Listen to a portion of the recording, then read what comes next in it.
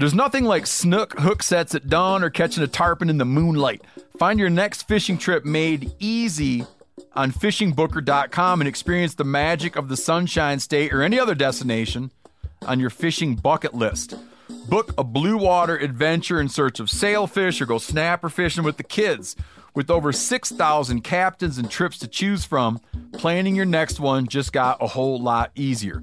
Download the Fishing Booker app on the Google Play or App Store, or visit them online at fishingbooker.com to book your trip today. You never want to find yourself out on the water fishing without your essentials. So it's best to always pack a Columbia PFG Solar Stream Elite hoodie to protect against the sun. Man, I was just in Hawaii and I had my Columbia PFG Solar Stream Elite hoodie with me. And here's the deal. We're in and out of the water all the time, getting in to go spearfishing, getting out, taking the kids to the beach. I'm not going to mess around all day putting sunscreen on, then having to get washed off. I just run a hoodie. Columbia PFG has a lot of great gear. So before you head out on the water, head over to Columbia.com/PFG to shop their performance fishing gear. Outdoor adventure won't wait for engine problems. Things like hard starts, rough performance, and lost fuel economy are often caused by fuel gum and varnish buildup. Seafoam can help your engine run better and last longer. Simply pour a can in your gas tank. Hunters and anglers rely on Seafoam to keep their engines running the way it should the entire season. Pick up a can of Seafoam today at your local auto parts store or visit seafoamworks.com to learn more.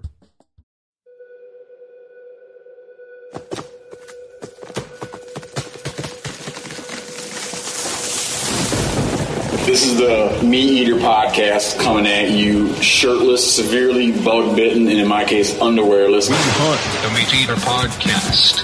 You can't predict anything.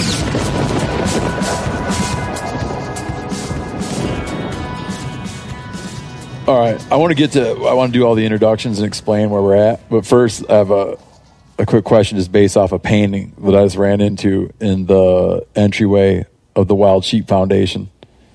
Do wolves get after bighorns? They do. I think mountain lion and clay mountain lion probably a little bit more of a problem certainly in the lower 48. But yeah, wolves definitely into thinhorn habitat and big time up in BC and in Alberta.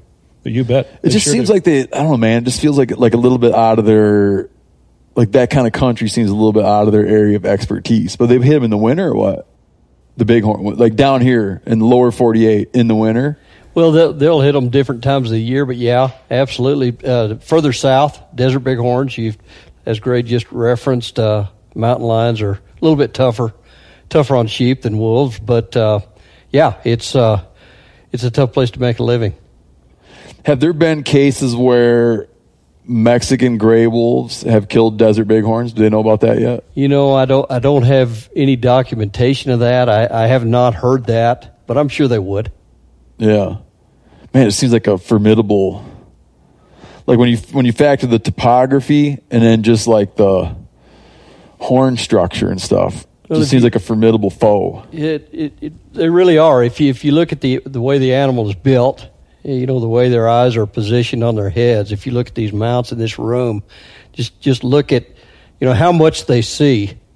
Big eyes bugging out the side of their head. Yeah. You know, their greatest defense. They see a long ways, a lot further than we do.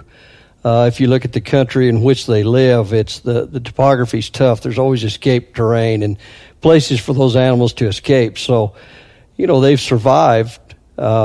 They've adapted and learned to deal with predator issues through time. But yeah, it's tough. There's a guy, I can't remember his name, a professor at University of Alaska at Fairbanks, and he wrote a natural history book about Alaska, and in it he talks about an eyewitness account of a friend of his who watched a single lynx chase a doll ram down a gully, jump on its back, and kill it with a bite to the base of its neck. Yep. A lynx who's like a snowshoe hare specialist. Well, it's not just the four-legged predators either. You have eagles and other things. In fact, I've observed firsthand golden eagles. I was hiking an area one time working with sheep, and overhead I saw a lamb go by. No, really? Oh yeah. So it's not just the four-legged predator. Wow. That's pretty nuts. I heard that they kill him, but I didn't know they carried him off. I thought they just like ran him off, like somehow scared him or spooked him or ran him off ledges and then killed him like that. Yeah, I observed it firsthand. They pick them up. They're small. Yeah. Tiny animals. Just a little lamb. Yeah, exactly. We watched a golden eagle spend 20 minutes working over a bull elk. I think there's two golden eagles. Yeah, working over a bull, Jeez. dive bombing his head. And you could tell this bull elk did not like it. He was agitated, man. I've flown surveys and almost had them land in the helicopter with you, and they are huge animals. All right, so we should probably, so like I said, we're at the, you guys call it the World Headquarters? World Headquarters of the Wild Sheep Foundation. World Headquarters, Wild Sheep Foundation, Bozeman, Montana. Still in Bozeman? Still in Bozeman. It's Bozeman. Yeah, this is Bozeman. It's almost Belgrade and almost Four Corners, but it's a Bozeman address. So if I write you a letter, I put Bozeman on it. You put Bozeman, yeah. Let's go around and do introductions. We'll do it like I like to do it as though I'm dealing cards, and so you're up. Garrett Long, so I'm the marketing and communications director here, exhibits and sponsors manager, store manager. What else, Gray? You clean toilets. Yeah, I clean toilets on a frequent basis. And I came over here just recently, about 3 months ago. I previously was the conservation leader over at Sitka Gear just down the road, and came over here to just do real conservation work, and it's been a blast, man. It's been pretty cool. So you guys probably had a relationship with this organization when you were there, because I know Sitka does a lot of stuff in support of. Yeah, so my job there was actually kind of inverse of what it is here. I took in all the conservation contracts, and decided what we spent money on, prioritized conservation organizations. So it was great actually coming to the Wild Sheep Foundation, because they were one of the groups that I use as an example, going through like 990 forms and things like that with other organizations, like, hey, this is what we're looking for. These are the type of projects we want to fund, all that kind of stuff. So it was pretty cool getting the call from Gray, but yeah, I had worked with them a lot. And then I still work with them over there a lot too, because they support us very heavily. That's great. Yeah. Go ahead, sir. Clay Brewer. I'm the Bighorn program lead, conservation director for the Wild Sheep Foundation. I worked for almost 30 years. Texas Parks and Wildlife Department did a lot of things. Was the bighorn, mule deer, pronghorn guy for years. Served in various leadership roles. Actually served as the interim wildlife director for a year and a half. And so my experience, I have primarily on the ground experience. I'm not necessarily enamored with these sorts of things that we're doing here today. I've spent my life out in the middle of nowhere, and I enjoy that aspect of it. So I spent the majority of my career restoring sheep, bighorn sheep in Texas. They were extirpated by about 1960. And so through our efforts that we've done they hung there, on as late as 1960? Oh, yeah. And then got extirpated. The last documented sighting of a native Texas bighorn occurred October of 1958 in the Sierra Diablo Mountains, which is a little bit south of the Guadalupe Mountains. Usually when we're talking about something vanishing, it's 20 years earlier. Now, it was 1960 was what we guess, anyway. So after that, lots of work, lots of transplants, lots of things going on, but bighorn sheep are at late 1800 population levels right now. Was anybody, in 1960 in Texas, after the last one vanished, was it a day later they started recovery? I mean, were they already paying attention to it as they were on their way out? Well, there was a guy hired in the 40s, and this is a guy by the name of Bert Carson. He was hired to document the decline of bighorn sheep in Texas. And so today, well, I'll give you my experience. I was a younger guy then and was hiking through the mountains, and was actually we did and still guide all of our own sheep hunts. So I was preparing had a sheep hunter coming here. You mean the state guides? State of Texas, yes. And you guys give out how many tags every year? Well, it varies. Now 15, 16, 17 tags every year, so we've come a long ways. So if you draw a bighorn tag in Texas, you go out and hunt you go out and are guided by a state biologist or? Well, if you buy a state tag, there are also private landowner tags. That's a little bit different. Yep. Some hunters prefer to bring their own guide, which is fine. We like that too. It makes us no difference. But so anyway, you asked me about did they see it coming, and Texas was no different than the rest of the states where you hear about the domestic sheep issues, and we lost our sheep for the very same reasons. And so a guy by the name of Birch Carson was hired in the 40s to document the disappearance of bighorn sheep in Texas. And so I was getting ready for a sheep hunt, and I was hiking along. It was in January, and it was pretty cool in the mountains. And so I was walking down the ridge, and I decided to get off the ridge, and I started hiking down a deer trail. And so I walked the deer trail for a ways, and I came into an opening, a small bowl in the bottom of these three knobs around, and it got still. The wind stopped blowing, and it got still, and I thought, man, this would be a great place to eat my lunch. Took my pack frame off, sat down on the ground. I looked over on the ground. It said, there was a carving in the rock, and it said W.B. Carson, Sheep Inspector, 1943. And so it became a hobby of mine. I spent a lot of time by myself, and so I started looking for these things, and every time I thought I was the only human being to ever see this, I would look around on the ground, and I would find another carving, and it would say Sheep Inspector, W.B. Carson. And so I found caves the guy lived in. There's a cave in the Texas mountains where the guy's clothes are still hanging in the cave today. And so he documented the decline. Oh, that's nuts, man. That's like Boone. In Boone's day, they'd always write their names on. Oh, it's carve a name in the rocks, carve it in the trees. It's interesting history. There's a guy named Bob Anderson. You guys are probably familiar with Great Rams 1, 2, 3. Yep. He became interested in Birch Carson, and so he actually wrote a book. He's got one. I wrote the foreword for his book, and he never has published it. He hadn't done anything with it, so he's trying to figure out who his audience was, but it's called something like The Desert Wanderer or something like that. So the guy was a taxidermist, and just an interesting history. World War II veteran, was injured in World War II and came back and hiked those mountains with a limp. And so, pretty rough country. So short time later, in the mid-50s, there was a cooperative agreement developed between the at that time, the Texas Game Fish and Oyster Commission, Boone and Crockett Club, Arizona Game and Fish Department. I'm trying to remember who else. Wildlife Management Institute. We brought sheep in from Arizona, and in the early years, in the early 1900s, like most jurisdictions, it was people focused on protections. There were, like in Texas, 1903, there was a hunting prohibition enacted, and so then in the mid-50s, it was propagation. There's always a joke running around in those days. Most states, the Desert Bighorn Council was formed in the 50s because every state was in the same boat.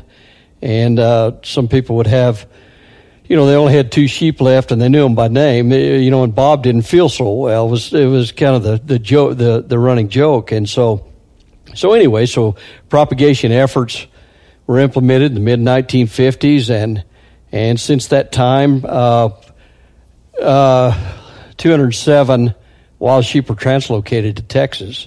Coming out of Arizona. No, different places. I'm sorry, and I think I have those numbers wrong. It's more like it's I think a total of 107 came from Nevada, 31 from Arizona, 6 from Mexico, and 2 from Utah. So that's the lineage of today's desert bighorn populations in Texas. And so we worked together. We traded in the early years. We traded Arizona for pronghorn.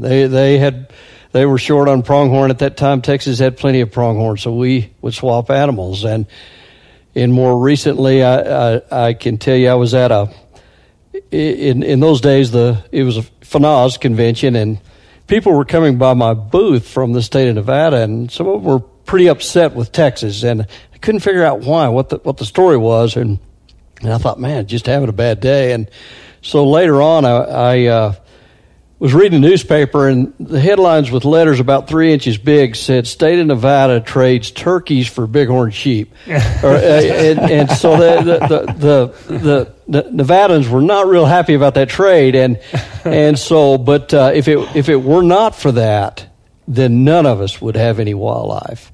And so, as time went on, in our case, what's interesting about that is the landowners. We had problems with disease issues in the 30s, and lost all of our sheep later on. It was a slow progression. We lost those sheep, and so we worked. Texas is a private landowner state, 97% privately owned, but domestic sheep, landowners raised domestic sheep, and then later on, the very landowners that we worked with where the problems occurred years ago are the very same landowners that helped us restore sheep today. They're descendants. Yeah. And so we did that together. And so, like I say, today we're probably 1,800 animals.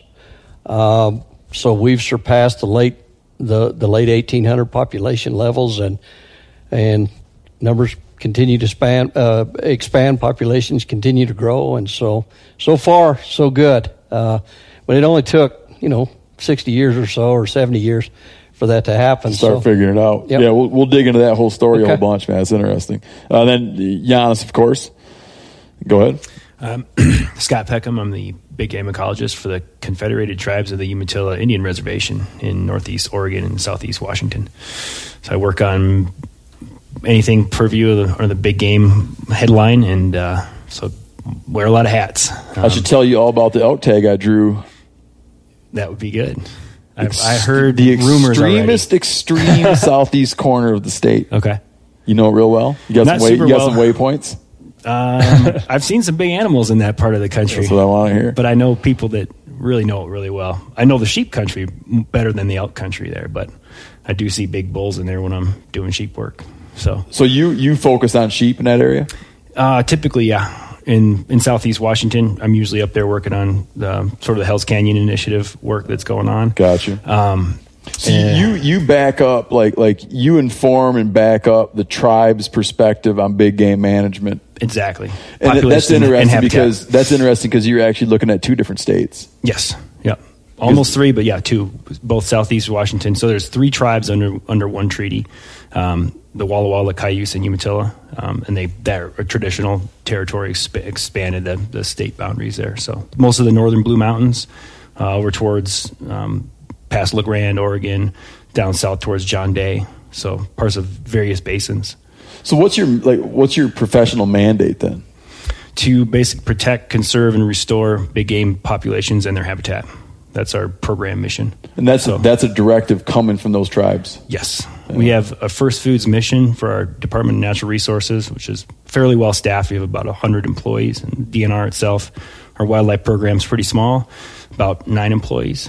But yeah, under the big game mantra, that's our directive to protect, restore, and enhance habitat and populations. And I'm guessing you must coordinate with states and Fed? All the time, yep. Yeah. We work on, because basically a lot of the wildlife habitat where the treaty hunting occurs, where the rights are, or they're allowed to exercise their treaty hunting right, is on federal public lands.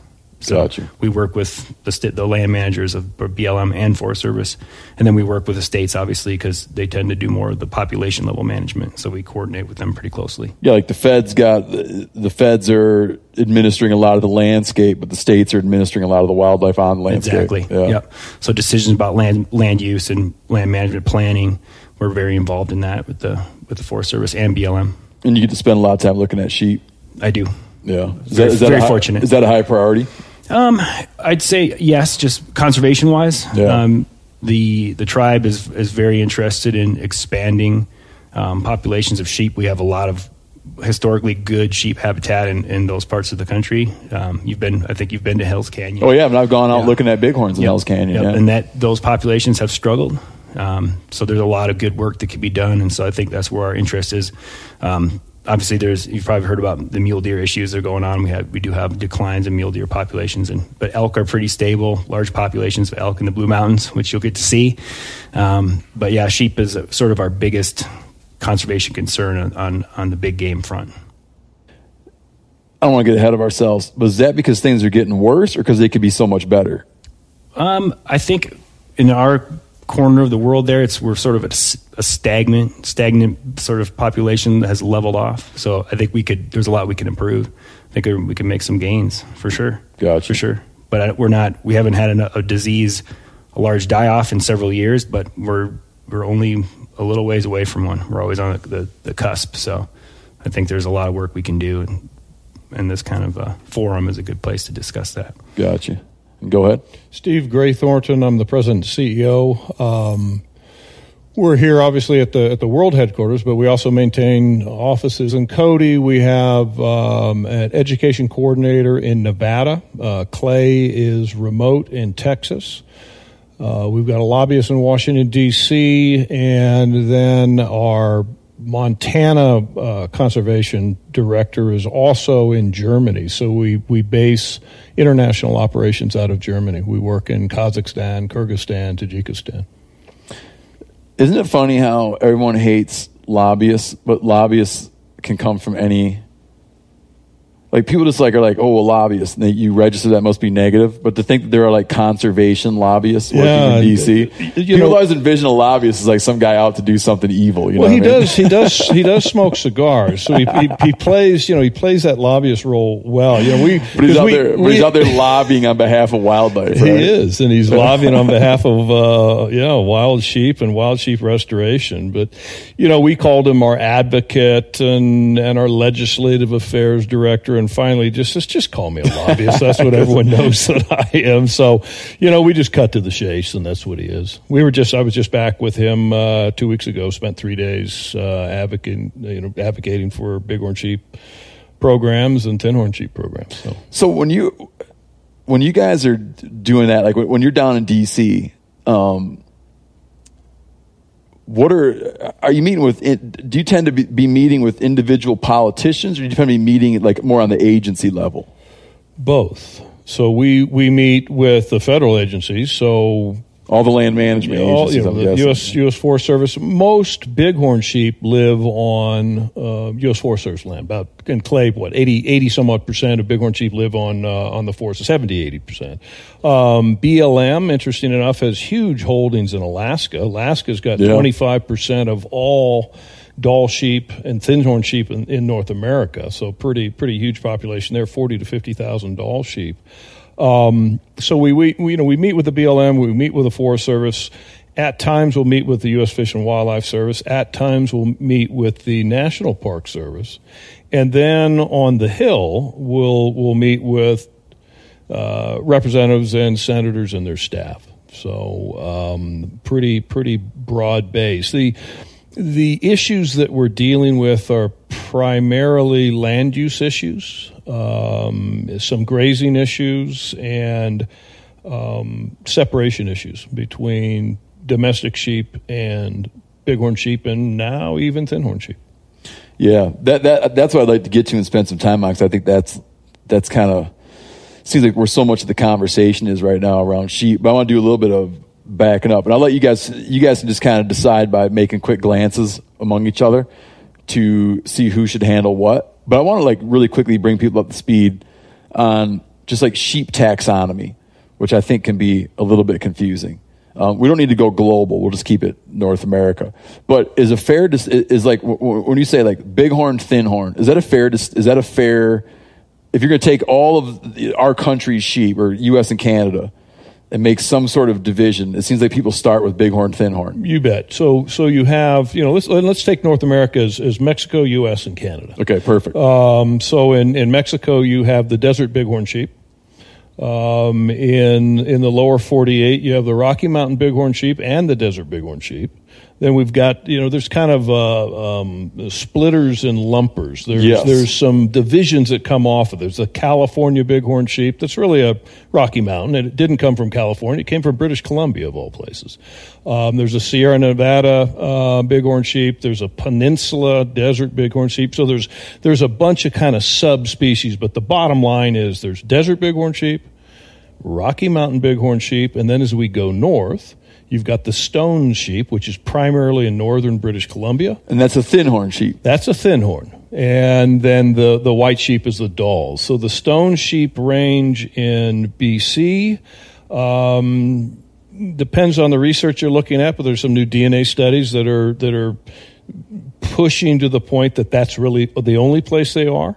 And that the stone sheep, and we still call them that, but the stone sheep that are in the Yukon Territory are actually Fannin sheep, or just a cross, if you will, and dark pelage of a cross between a white sheep, a Dall sheep, and the stone sheep. And the Dall sheep are in Alaska, Yukon, and Northwest Territory. Or just a color phase of the Dalls. Yeah, paleage. Which really irritates people. Oh, because if you think you got your 4 North American wild sheep, right? Like, that's a big thing. You want to get your desert, your Rocky Mountain, your stones, and your Dalls. But, they're starting to say, and Clay was explaining this to me earlier, now they're going, well, maybe that Dalls is just, that stones, what you think is a stones is actually just a color phase of an actual Dall. So it'd be like you going around and saying, man, yeah, I've shot a black bear and a grizzly bear, and then finding out actually your black bear was, or what you think was your grizzly bear was just a brown-faced black bear. Yeah, I got you. But like when you get up, I'm confused myself now. I want to stay below the U.S.-Canada border for a minute. When you hear of the California's a Rocky, and then you hear in the old days that people had this idea there's the Audubon was a Rocky. Right. In the Missouri River Breaks. We actually have an Audubon in our conference room. Now extinct, although there's some debate on that with DNA, the DNA studies that we can do now and the research, the samples we can use. There's even some conflict of whether or not the Audubon was truly a separate subspecies. That's what I was reading about recently. Yeah, but the bottom line is we've repatriated bighorn sheep into the area that the Audubon was. Gotcha. The Missouri River Breaks, which is kind of the classic, beautiful, big Rocky Mountain sheep of Montana. And then, so now jump up into Canada and going up into Alaska. Like at the time of European contact, would it just looked like one continuous string of sheep that just happened to get whiter the more farther north you went? Or were those populations like broken up? No, they were broken up. And, there is certainly a difference between a bighorn sheep and a thin-horn sheep. So the thin-horn sheep, and I don't know exactly what latitude they're above, but those the stones and the Dalls definitely look different than a Rocky Mountain bighorn. The Rocky Mountain bighorn are down in southern BC. The front of the Rockies in Alberta, and then basically go down through the Dakotas, a little bit in Nebraska.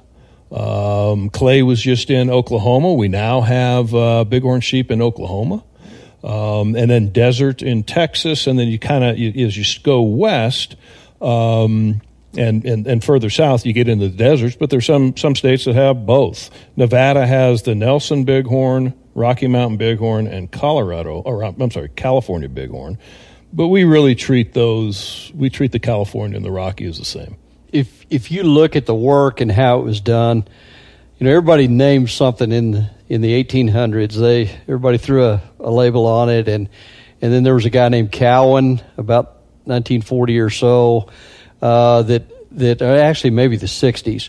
I can't remember exactly, but anyway, he did a lot of the original work, and they were measuring skulls and horns and looking at different ways. Well, in the 90s, Rob Ramey and John Weyhausen did some of that same work. And when it all came out, I guess the short, and I tend to think simple, is sheep are sheep. And they described stones and Dalls to the north. So it's really two species, Rocky Mountain or bighorn sheep to the south and thin horns to the north. And then the subspecies, they described 3. Rocky Mountains, they said Californias are the same. And there's lots of discussion. A lot of states don't agree, and a lot of folks go round and round over that. But then there was Sierra Nevada and deserts, and but they were measuring orbitals and taking various skull measurements, and this will be ironed out very soon. The genomics work that's occurring right now will answer every one of these questions. So just stand by; it's coming. Yeah, it's interesting to watch the way the genetics work has changed. Because when I was working on I was working on my book American Buffalo, and you read back 100 years, and people there were 7 different kinds, and it was mostly just different people not orchestrating their activities, but we're seeing something somewhere and giving it a name, and seeing something somewhere, giving it a name. Yep. And then always very eager to identify populations that weren't there anymore and have it be that it was something entirely different. Well, in Texas, Texana, they thought they had a different subspecies in Texas. It was most likely Mexicana, that subspecies. So it wasn't unique, but you'll still hear people talk about that. Are there any places in Canada where a bighorn and a thinhorn sheep would run into each other? I've thought about that. In fact, we were kicking around that very thing earlier, and it's honestly no. But again, sheep are sheep. They for what we know, the chances of them crossing paths probably slim to none. Just the habitat that they use and those sorts of things. But they're geographically separated. Yeah, exactly. By barriers that they're not likely to cross. Exactly. Yeah. You guys have some cool graphics in here that show where the population distribution now relative to when things were really dire and bad, relative to when things were relatively unexploited. To what year do you have to go back before you hit what would have been kind of pre-contact baseline? Meaning no extirpated regional, no regional extirpations. That's a very tough question. There was a Seaton in the 1929. Ernest Thompson. Ernest Seaton. What were the numbers? 1.5 to 2 million, something like that. Those guys paid fast and loose with numbers. Oh, too, exactly. Man. Yeah. There's no doubt about it, and there are folks today that will argue with those numbers, are a lot more effective at arguing those numbers than I am. Or at least the confidence interval is really wide on that. Well, exactly. And so, that's a tough thing. But, if you try to read, some of the accounts, Lewis and Clark's, and, how much did they, they talked about many, many animals. I don't know what that means. But if all the way, you can trace some of that, it's particularly desert bighorns, 1700s and things like that, when the conquistadors were traveling. The missions, the priests describe what they observed, and it's pretty interesting. But the numbers are always tough. If you look at in the 50s, what we do know is that numbers had probably declined to about 15,000, 17,000 animals, something like that. So they got pretty low. So unless Seaton was wildly off, there was still a big reduction. There was a far more than there were today. In terms of counting numbers, you guys familiar with how for a long time the fashionable number for bison was 60 million? And you look into where that number came from. Well, Seaton kind of collated the whole thing, but it came from basically a big herd going by. It seemed to take days to go by. Later, Colonel Dodge of Dodge City infamy has a conversation with another guy who saw the same thing. And hell, he must have been 3 miles away. And through this, right, comes this wild estimation of how many there must be. Yep. So it is frustrating. I'm reading this book right now, Grizzlies in the Southwest. And the first part of the book is trying to collate all the cases where someone identified one. But you get into just terminology. Yep. And being what is this guy talking about? What is, whoever's keeping records during the Coronado expedition, what is he talking about when he says X? Is that what he means? I don't know. I'll send you a story of the only grizzly bear killed in Texas. I just read about that. Did you? Yeah. In the Davis Mountains, right? Yeah. I just read that it's story. In the Smithsonian, the skull is. Oh, okay. Yeah. So I could see that it'd be exceedingly difficult to get a sense of what was where. But you could picture that. I mean, it's fair to say you take Nevada, you take Montana, was more of it was sheep country than not. Oh yeah, if you look at the mountains of Nevada and look how it's laid out, and compare that to say Texas, you can see just only the far west part of Texas. And if you look at where Scott works, just some of the heritage that Native Americans have passed down, the stories and pictographs. We have a pretty good idea where they occurred. Again, that's interesting. Just representational art, huh? Yeah. Like these people are drawing them, so they must be familiar with them. Same story in Texas. I can show you pictographs of bighorn sheep in Texas. That, but numbers, it's an educated guess, that's for sure. I think it's a fair assumption to say that we had a lot of sheep, and their distribution was wide. The use of them culturally and for materials and food was widespread. The first explorers were encountering bighorn bows out way into Nebraska and out into the plains. The Plains Indians were using bows made out of bighorn sheep horns. Now, wasn't it most common though, like right? Yeah, out of the park. Yes, because they use the hot water. Yep, they were coming, basically being traded for, and the pictograph record is very widespread. So I think it's a fair assumption to say we had a lot of sheep. They were widely distributed. There was a lot of cultures that were built around sheep. And obviously, I think you've probably read Journal of a Trapper, Osborne Ruffles. I mean, some of his descriptions, this is a guy that's seen Yellowstone Park area in its sort of in prime form and using descriptions of immense numbers of mountain sheep in the wintertime. So I think someone that uses the word immense numbers of mountain sheep. He's not seen a dozen. No, this isn't a herd of 100 or 15 sheep on the side of a hill. The winter range was numerous. There was a lot of sheep there. Have you read Francis Parkman's Oregon Trail? I have not. So he was a historian, and he wrote, like at the time, the definitive history of the French and Indian War, but he had health problems and was told to come out and spend time out in the West. And he comes out and travels on the Oregon Trail, and I think this is 1846. He actually winds up traveling with the Oglala Sioux, probably was in the same camp with Crazy Horse when Crazy Horse was 13. They go up into the Black Hills to get lodgepole pine for tent lodgepoles. The guys he's traveling with get onto a big herd of bighorns and kill a bunch by throwing rocks down at them. So you get it, like, that's not two. That's like there must be like sizable groups, if that's your hunting strategies, to hurl rocks down and successfully kill a bunch.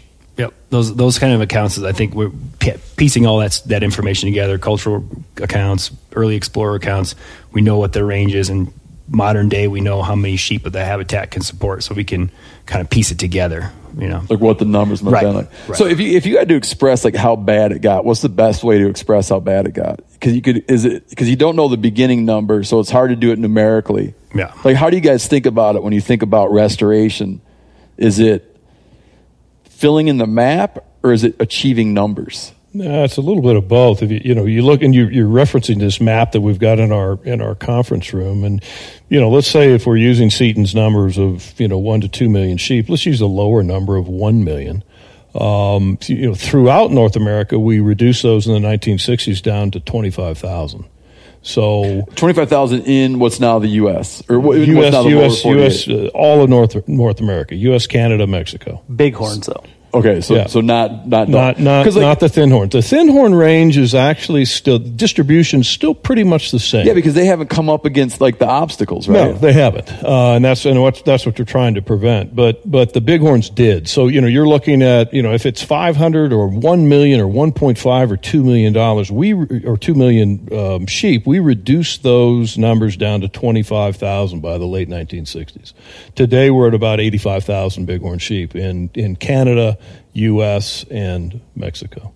So it's been a good restoration. 25,000 in all of North America. And I want to talk about why it got that way. But at the low point with sheep, were you then finding that you had states? I know we talked about Texas. Were there multiple states that had completely run out? You bet. If you look at some of the data that we'll show, we'll reference remnant population. Some were just gone. Texas, gone. Nevada was down to a remnant population. They're an absolute incredible success story. They had 100 or 200. What does remnant mean? 200 sheep. They're up to 11,000 desert bighorns right now. They probably got about 12,000 to 13,000 bighorn sheep in Nevada today. And they were down to what's called a remnant. Remnant in the 1970s. Yeah, which would be sub 100. You bet. So it's pretty amazing. What states were like the big holdouts? Wyoming strong. Really? Like, so the Wyoming stayed strong. Wyoming did pretty well. I think Montana did pretty well. Like hanging on to Colorado them. pretty well, but still. Who was housing? What states provided the last refugia for the deserts? Desert bighorns. Like, what states wound up when all the smoke cleared? Clay, Arizona, New Mexico. New Mexico was down, so they were way down. Pretty much Mexico and Arizona, California. You know, I don't remember how low the numbers got in California.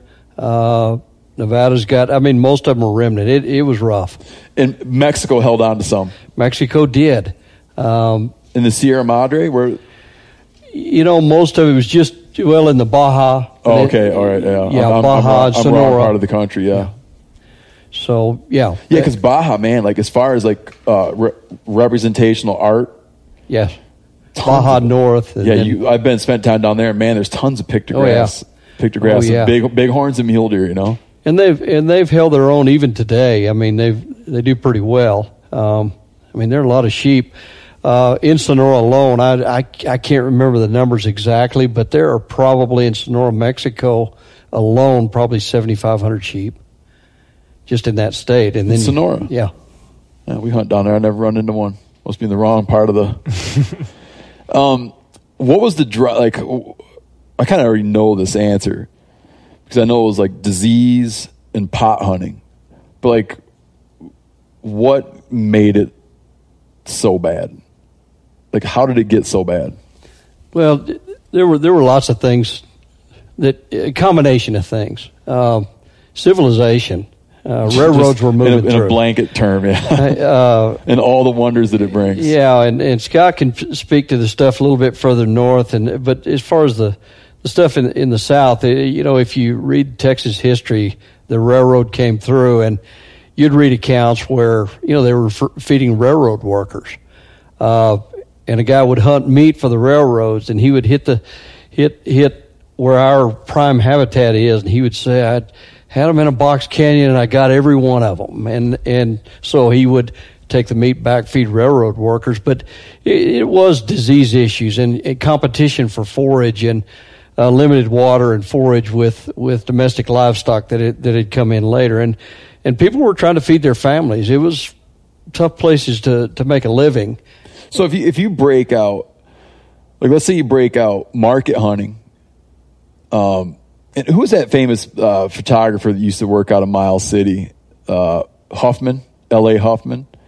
He was taking pictures in the early 1880s of market hunter camps where they had just all kinds of bighorns lined up that they're killing along the Yellowstone. But if you were going to divide it like let's say you had habitat issues, okay, so grazing competition, water, whatever. Market hunting and disease, are they tiered out, or are they all just equal players? Oh no, it's if you're trying to piece the story together that Scott described, you typically look at land use history and you look at how things occurred or what might have occurred. And today the greatest obstacle that we face is disease. And so chances are that was the greatest threat, the thing that caused the most problems in the 1800s, along with those other things. But in my view, it would be diseases and competition for forage and limited water in the desert environment anyway. Yeah, that's totally fair. Just to give you a perspective, like if you think about it in terms of grazing and let's just use a Northeast Oregon example in that corner of Oregon, Wallowa County, where Hell's Canyon is located. There was, about the turn of the century, there was 300,000 sheep grazing in that county. No. Yes. Hey man, after years of fine print contracts and getting ripped off by overpriced wireless providers, if you've learned anything, it's that there is always a catch. So, when I heard that for a limited time, all Mint Mobile wireless plans are $15 a month when you purchase a 3-month plan, I thought, well, what's the catch? But it turns out there isn't one. Mint Mobile's secret sauce is that they sell wireless service online. They cut out the cost of retail stores and pass those sweet savings directly to you. Ditch overpriced wireless with Mint Mobile's limited time deal and get 3 months of premium wireless service for $15 a month. To get this new customer offer and your new 3-month unlimited wireless plan for just $15 a month, go to mintmobile.com/meateater. That's mintmobile.com/meateater. Cut your wireless bill to $15 a month at mintmobile.com/meateater. $45 upfront payment required, equivalent to $15 per month. New customers on first 3-month plan only. Speed slower above 40 gigabytes on unlimited plan. Additional taxes, fees, and restrictions apply. See Mint Mobile for details. I want to tell you about an American-made success story and Black Buffalo's award-winning nicotine pouches. Black Buffalo was built by dippers with decades of smokeless tobacco use. Black Buffalo is all about the history and tradition of dip, but they understand the convenience and discretion modern-day consumers are looking for. Black Buffalo's nicotine pouches give you the versatility to consume discreetly, but keep the ritual with flavors dippers love. Mint, straight, and wintergreen, all proudly made right here in the USA. Tell them, Chili. The reason I like Black Buffalo pouches is, one, they're very discreet. And what I mean by that is I can throw one in and almost forget it's there. And I prefer the mint pouches. So if you're 21 or older, consume nicotine or tobacco, and want to join the Black Buffalo herd, head over to blackbuffalo.com to learn more. You can order nicotine pouches online. They ship directly to most states, or check out their store locator to purchase pouches at thousands of retail locations around the country. Black Buffalo Tobacco Alternative. Bold flavor, full pouches. Warning, this product contains nicotine. Nicotine is an addictive chemical. Black Buffalo products are intended for adults age 21 and older who are consumers of nicotine or tobacco. Rain or shine, every day is a great day for fishing, right? And you probably got rain gear, but you shouldn't overlook sunny day gear. Columbia PFG Solar Stream Elite Hoodie has you covered on the sunniest day. Man, I was just in Hawaii and I had my Columbia PFG Solar Stream Elite Hoodie with me. And here's the deal. We're in and out of the water all the time, getting in to go spearfishing, getting out, taking the kids to the beach. I'm not going to mess around all day putting sunscreen on, then having to get washed off. I just run a hoodie. I mean, who wouldn't trade a sunburn for a trophy fish? But why do it if you don't have to? Especially when this Solar Stream Elite Hoodie is built with broad spectrum UV protection. We're talking UPF 50, and it has airflow so you don't overheat. And what's the alternative? Putting down the rod every half hour so you can slather on some sunscreen. Seems like an easy choice to me. So if you're going to be spending long days out on the water, and I sincerely hope that you will be, head on over to Columbia.com/PFG and shop all of their performance fishing gear. Yep. So there was an immense number of sheep, domestic sheep, 300 domestics grazing in Wallowa County. So that was a the big, county alone had 300,000 domestic sheep. Yep. So we were, obviously it was great grazing land for domestic sheep, and so people were grazing. There was no Taylor Grazing Act. It was sort of a free-for-all on the public land system, which is, probably not fully established at that time.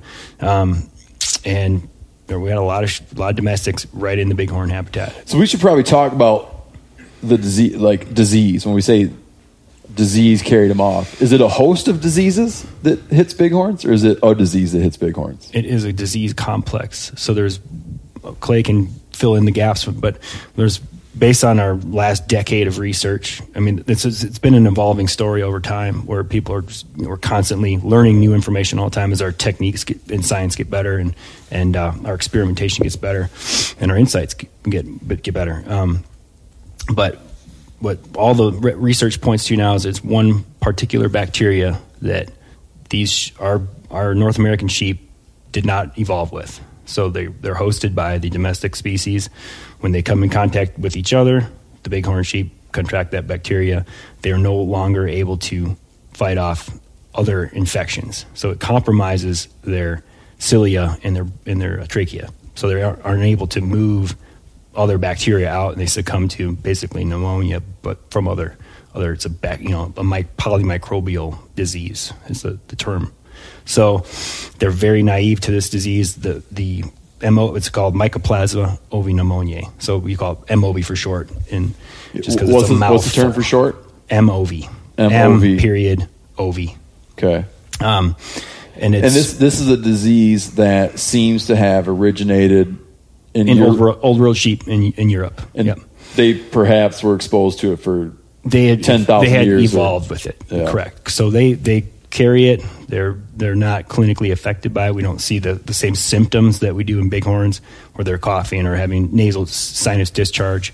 So it doesn't appear to have a strong population level effect, or no population level effect on domestic sheep. So some lambs will succumb to it, once they're kind of getting close to weaning. But our bighorn sheep lambs will be infected early on, and it's very fatal. And these there's many strains. They have different severity and the reactions within bighorn populations. So it's a complicated disease issue, and that's why it's taken us so long to sort this all out. So was this disease hitting bighorns before anybody knew that this disease was hitting bighorns? For sure, yeah. It was like, I don't know what happened to them all. Yeah. I mean, if you think about the habitat that these animals live in, how frequently how well studied our herds now with our level of technology and our dedication, but back in the 1800s, I don't know how many people were looking at them. Yeah, Steve, you look, a great analogy would be looking at what we did to Native American tribes with smallpox. It's so similar. And when we talk about Mycoplasma ovipneumonia as a setup agent, kind of in lay terms, even though they're not the same, it's kind of HIV in sheep.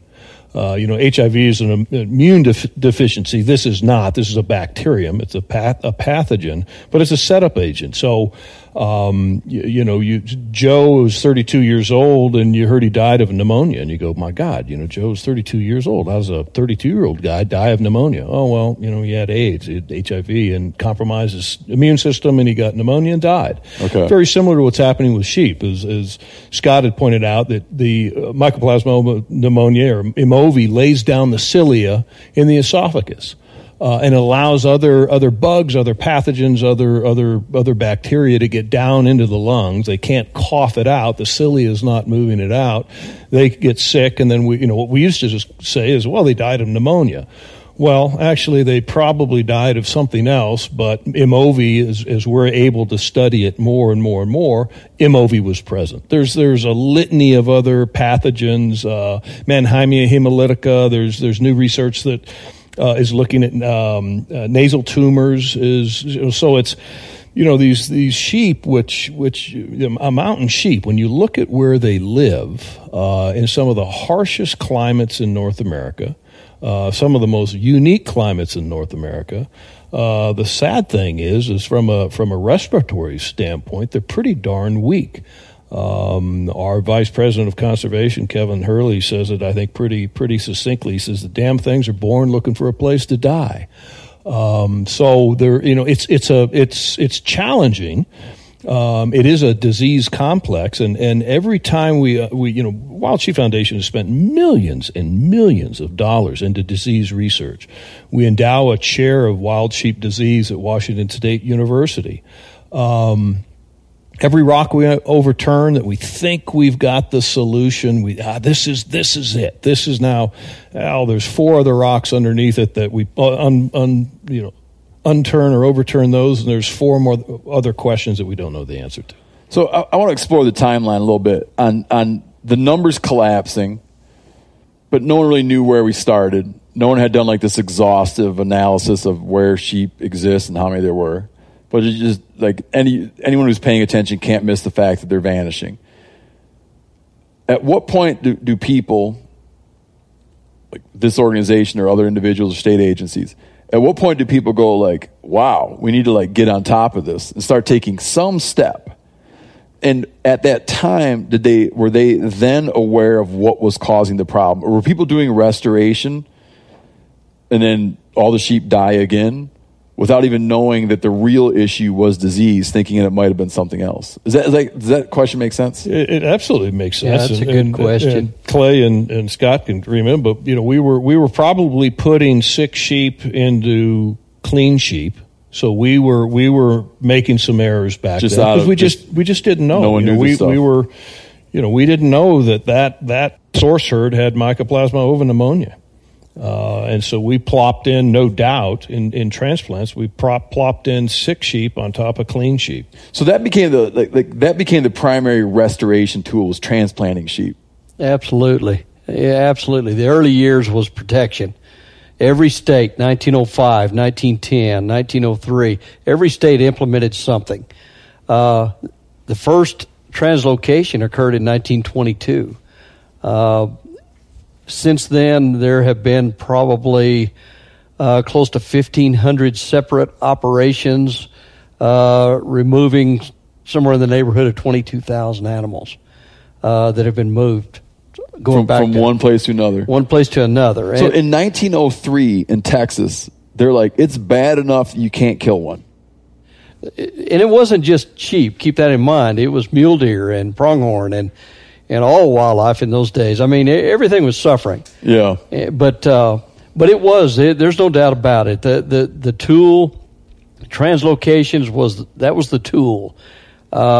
We worked with Nevada Department of Wildlife, and we would trap sheep on the landscape. I would be on the side of a mountain. We would trap sheep. We had a trailer, a double-decker trailer, fill that trailer full as many sheep as they would give us. And then as fast as we could get back to Texas, give them a handful of turkeys. Give them whatever it was they wanted, because we were beggars. That was the bottom line. We were beggars at that time. So anyway, go back to Texas, and 24 hours later, dumping them on the landscape. Well, we were drawing blood samples, but we would never wait for the results of those samples. So if something would have happened, the cat would have been out of the bag by then. Yeah. So now we sample source and recipient populations in advance, and we look at those kind of things. So we're a lot smarter in the way we do business. That's a horrible thought to think of, just out of a very excusable form of ignorance, to spend that time and energy. Oh, there's no doubt we did it ourselves. And infect a clean herd. Yeah, there's no doubt about it, because if you look at the disease itself, it can only come from a live animal, and there's no doubt about it. Now that can be domestic sheep, domestic goats, but it can also be bighorn sheep, and it can also be wild goats. So that bacteria doesn't do well laying on the dirt. No, it does not. It comes from a live source. So, but we've again. How close? Let's talk about the transmission for a minute. I don't know whether I'm going to let it's Scott. A little bit of a rabbit hole, but we can. Because it's not well understood. I'm just talking about, okay, you got a sick. Let's not even bring in domestic sheep. They don't have to touch noses. Let's just put exactly. Let's not even bring domestic sheep, but two bighorns. If the pens are too close together, WSU has a captive herd, and they got them. I think one of the early trials, they got a little too close to their clean sheep from the sick sheep. We're talking inches or feet or yards? Feet, yards. You're talking about, in some cases, maybe kilometers. Long distance. If that's the case, then what do you mean then? Like, what do you mean it has to go from sheep to sheep? Because it's just airborne? Aerosol, yeah. Well, let's go back to if you look at the issues associated with this disease. I mean, when it comes down to it, all wildlife, they adapt to the various pathogens that they're introduced to in some form or fashion. And so how it affects bighorn sheep is you either have a complete die-off. I mean, they just do terrible. Or you see it where, a mother will pass down antibodies to lambs. And at first, when you see them, the first few weeks of life, they seem to do pretty well, but about 8 to 12 weeks, something like that. Then you start seeing issues, and then you have complete lamb die-off. So in other words, you have complete die-offs, then you have no recruitment for decades. And then the other part of that is that you have some sheep that, for whatever reason, they don't die, and they go from herd to herd, from this one to that Typhoid Mary. Typhoid Mary. So they become a carrier who's not affected. That is a carrier that sheds that disease to other populations. So bighorn sheep move They move, and the other thing is they are long-lived species generally in the absence of disease. Ewes can live close to 20 years, and rams are kind of the 10 to 12 is a long-lived ram. So some of these particular carriers can be alive for a long time, moving around and keeping that disease in the herd, and it's not able to fade out. How much do you guys see? How much have you seen bighorns move? A long ways. Don't give me I'm always interested in the crazy number, but give me the normal number. The normal number. And then hit me with a crazy number. Okay, so the number that we're using based on sort of this estimation from telemetry data that was sort of a published model that we use for sort of risk of contact modeling. So how likely are bighorn sheep going to go out in the landscape and contact a particular distance from their home range, right? So all animals set up a home range. Generally, bighorn sheep do exploratory movements where they leave their home range and then may return. So whether it's to see what's going on the next ridge or to look for receptive ewes, but generally the number there is 35 kilometers. So basically 95% of ram movements over a 14-year data set showed that almost 95% of those movements were within 35 kilometers from their home range. How big is his core zone? That varies. It could be large or it could be tight. It just depends on the habitat and particular individual. So some individuals may have small home ranges, some might have larger. So the crazy number is a ram that came out of the Lostine herd just this past couple of years. And where is that? Near Joseph, Oregon. Okay. Tree Enterprise in Joseph, up in the Wallowa Range. Yeah, I know that area. Yep. So he took a little walk and he went on a loop. So they collared him. He showed up, I think, on somebody's deck, and was just they took a good photo, and they sent him to the Hell's Canyon Initiative folks, and they recognized him as 12 LO27. Hey, we ear tagged him as a lamb, so they knew they had a definitive age on him, and he went across the Snake River, the Salmon River, and then over into the Clearwater drainage in Idaho.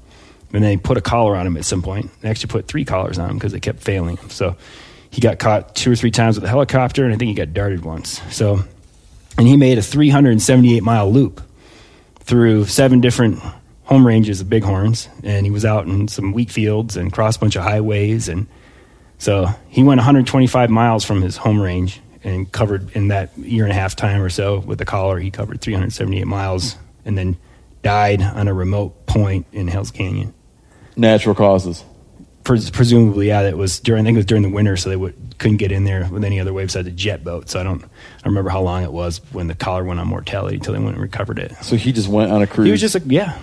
So I mean, it kind of just demonstrates the behavior potential of these animals, that some of them are going to move, and they show up in town. When you have a civilization at the bottom of a nice canyon that joins up to another big canyon, they're going to come through, and it happens pretty regularly. Especially in that landscape of Hell's Canyon, Lower Hell's Canyon.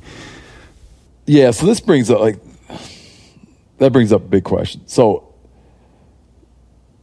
how we haven't really set up what needs to happen here, if we know what needs to happen. But if they're going to go do that, how do you ever protect them from picking up transmittable diseases and spreading them to everybody else? Right. That's the $1 million question. Well, and Steve, the protocol of many Western states is when a bighorn sheep comes in contact with domestic sheep, that bighorn sheep is shot. So that's a standing, acting protocol, because the fear is that bighorn could then be the vector, and as this damn ram did. I mean, goes on a walkabout and could have gone through a whole bunch of herds. So kind of now the standard protocol would be the administrative removal. Yeah, you would kill a state agency would kill that ram. Kill that ram. And they're trying to get away from that where possible. So that just the setup I was talking about, where some animals will show up and say a town along the Snake River where there's bighorn habitat on all sides, and they show up in town, and generally the old method was let's remove this animal so it can't go back, and they're removing it for the express purpose to protect the rest of the sheep. It could have picked up pneumonia. It could have made contact, especially if it was seen. Obviously, the ones that are documented in a pasture with domestic sheep or domestic goats, most of the time. But what they're trying to do now is, based on their proximity to WSU, is that we try to put, dart the animal, live capture it, then hold and test, or else take it to the WSU facility. And so it becomes a research animal, basically. I'd like to. This was like my big aha moment when I came here. Right, I was sitting with our biologist across the hall, and he just kind of said it like it was just something that it just happens. And I'm like, so you're telling me I could go get a grazing permit for my domestic sheep, go into public land, and then that wild sheep comes down and boom, they shoot it. Can that go on? Yeah, and it does. So we see in the breaks, a couple of years ago, there was 2 young rams. They went within 3/4 of a mile of a domestic sheep herd, and boom, they were shot. By the state? Yep, because of them being a vector. Yep. So what's your... Do you guys have an official stance on the practice? Like, is there an alternative to that? I mean, just to that part of it right there. No, our objective is to keep the 2 species separate. Okay. So if there's known contact, if you can send them off to WSU or send them off to Sabile in Wyoming, great. But you think about that, that's also a death sentence. Yeah. They're going to now be a guinea pig for disease testing. So there's really not much we can do other than keep the 2 separated. So, we circle back to Washington, D.C., that's what we're advocating for back in Washington, D.C., is federal land managers and agencies to work for spatial and temporal separation of wild sheep and domestic sheep. What's that need to look like? I can imagine where it becomes contentious. Oh, you bet. Could you mind sketching out the obvious, and how does that become a contentious conversation? Well, I was just back there with a producer who's this is a domestic sheep producer. He's the largest public land domestic sheep producer in Montana. He's a good guy, and he gets it. And he does his best to keep his domestic sheep away from wild sheep. And he wants more wild sheep on Montana's mountains, but the issue is litigation. Wild Sheep Foundation is really not a litigant type organization. We feel we'd rather sit around a table and work out solutions. So our objective there, Steve, would be to sit down with that producer and go, all right, the Western way of doing things is having a whiskey, chatting, acknowledging that there's an issue first and foremost, and then looking for solutions. Is it times of year when a producer's trailing through an area? Is it how he uses or she uses the upper allotments or these high mountain allotments? So we've done various programs in various states. There's a few states that have very good collaboratives where you have a wild sheep and domestic sheep interaction working group. We don't always agree, but we sit around a table once or twice a year and say, let's come up with solutions that we can work this out. Doesn't work everywhere. Wild Sheep Foundation's official position is we want healthy and expanding wild sheep herds. But we also support a vibrant domestic sheep industry. The key is there's often places that are just absolutely incompatible in the same landscape. We have worked with permittees to convert. If it's a high conflict area, you've got a large population of bighorn sheep, large population of domestic sheep, and we know there's going to be contact. We've worked with some producers to convert them to cattle where appropriate. There have been situations where we've worked with producers to pay them, almost like a CRP program in the Midwest, but pay them to retire their allotment or vacate their allotment. Just to look at what would you make in profits running sheep, and can we take conservation dollars? And we'll pay you to not do it. We take private conservation dollars to pay you to not do it. So in those cases, you have a willing seller, willing buyer scenario. Absolutely, and we paid just because these deals are typically confidential, so I won't even mention the state. But we paid a producer $427,000 to vacate their allotment. They were also getting into trouble with grizzly bears and wolves. Constant problem. So the expansion of grizzly bears and expansion of wolves has in some ways benefited bighorn sheep in some states, because the permittees want to get the hell out of there, and they come to NGOs like Wild Sheep Foundation and say, "Can you give us a hand?" Yeah. And we do. And we've spent hundreds and hundreds of thousands of dollars doing that. And you nailed it, on a willing seller, willing buyer deal. But what does it look like? You're talking about big, organized producers, okay, who presumably have kind of like a business sensibility. They have a sense of profit loss. But what about all the people that just have 2 or 3 sheep? Excellent question. How do you even know who they are? Excellent question. Because, I mean, I could go, like my brother, he doesn't live in, he lives in formerly Bighorn country. He's got some sheep. He's got 10 acres of irrigated pasture. He's got sheep out there. There's nothing to prevent him from having a buddy come over and say, "Hey, man, I'd love to have a lamb for my place." Nothing, there's no paperwork. Yeah, so the key so there how do is, you even know? The key there is education. So I mean, on this podcast, I mean, we're going to be educating people that there's an issue. I came from Texas, and I go down to Houston, and I give a presentation. I talk about the disease issue and to a hunting community that you would presume would know something about it, and it's kind of blank stares and never heard of it. Truth be told, I came to Wild Sheep Foundation for Dallas Safari Club. I wasn't aware of it. I've been in the hunting and conservation industry for 18 years. I hadn't heard about it. So it's education.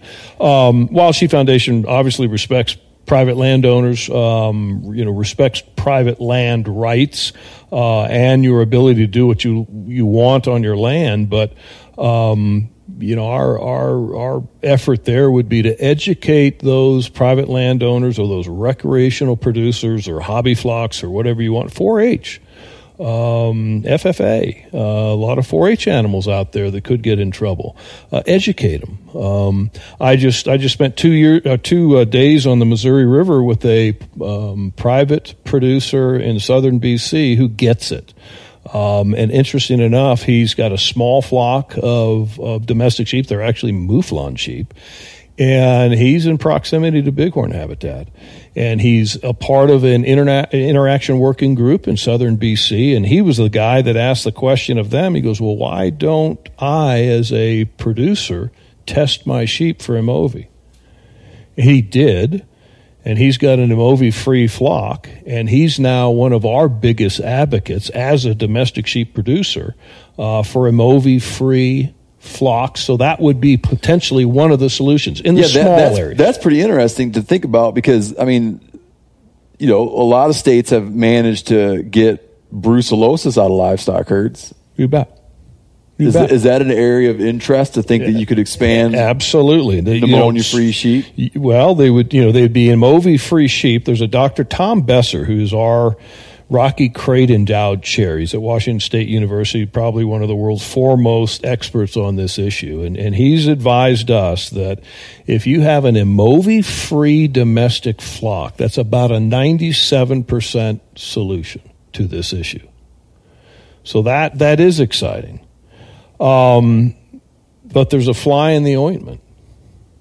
You don't say. Scott just talked about that ram that did a 300 some odd mile walkabout. Yeah, if he's infected. So we've got, we know that MOV is not endemic to bighorn sheep, but MOV is now resident in bighorn sheep. So we have herds we're in Montana. So we have herds in Montana that they test positive for MOV. As Scott pointed out, there's a variety of strains. It's kind of like not necessarily, but again, layman's terms, kind of like the flu or the cold. Sometimes you get one hell of a common cold. Sometimes you get a little light one. Sometimes you get a flu. There's a flu virus that that just wipes you out. Other times it's not so bad. Same thing with strains of MOV. This bighorn may be able to live with it.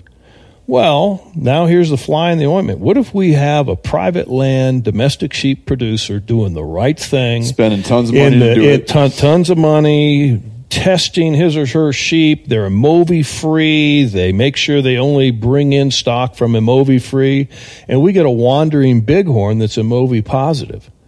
Yeah. Now we've switched the dynamic there. And the fact is, we've got to be intellectually honest and go, we're still back into a separation scenario. Now we're trying to separate, these MOV-free, clean domestic sheep from a potentially infected wild sheep. The truth of the matter, if we're going to have to think different.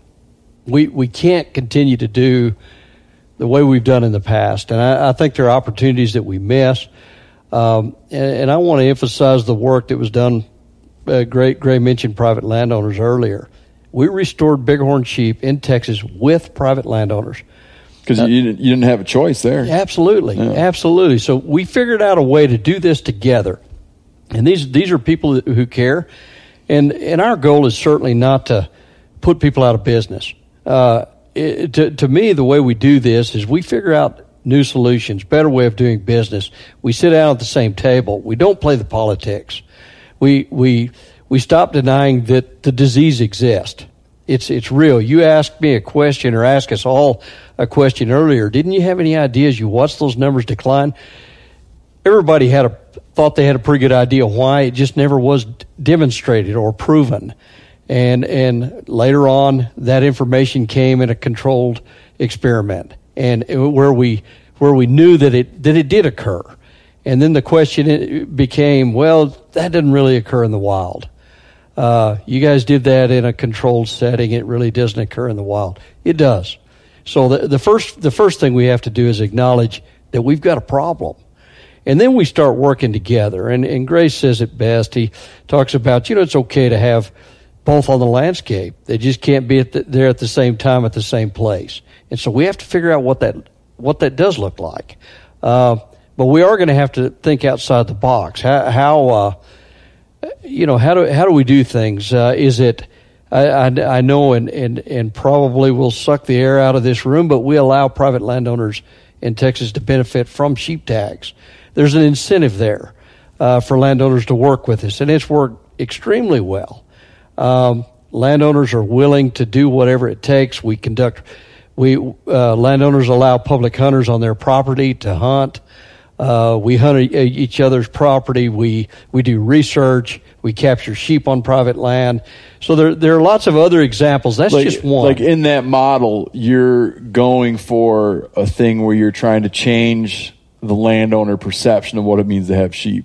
Well, exactly. That it's not just like, you're screwed now, buddy. There's a sheep on your property. Exactly. And you'll never, as a private landowner or a producer, why would I care if there were bighorn sheep around here if I saw no benefit from that? Yeah. And so I think there are opportunities that we haven't explored that we need to. We need to sit down at the same table, work through some of these issues, but we can't do that if we don't acknowledge that the disease exists, and if every time something major happens or an obstacle comes up, a stumbling block, we run straight to D.C. Are there pneumonia deniers? Oh, absolutely. Really? That seems to be a common theme across a handful of wildlife diseases. CWD deniers have come on full absolutely force recently. Well, there's deniers, and then there's users of it. We've seen it used as a leveraging tool when they know that we'll pay to play. Gotcha. They'll say, hey, we're going to bring in some domestics in here. What do y'all think of that? Right.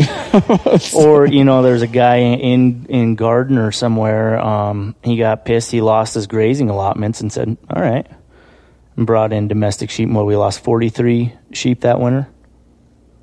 Just because he was like, well, I'll show you. We had a guy down in Wyoming that he was basically a cattle producer, but he had cattle allotments up to 11,000 feet in the mountains in prime bighorn habitat.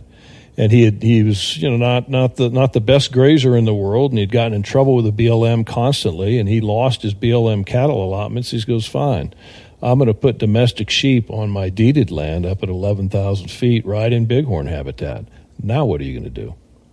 So he's just doing it's just retribution. That's wildlife terrorism.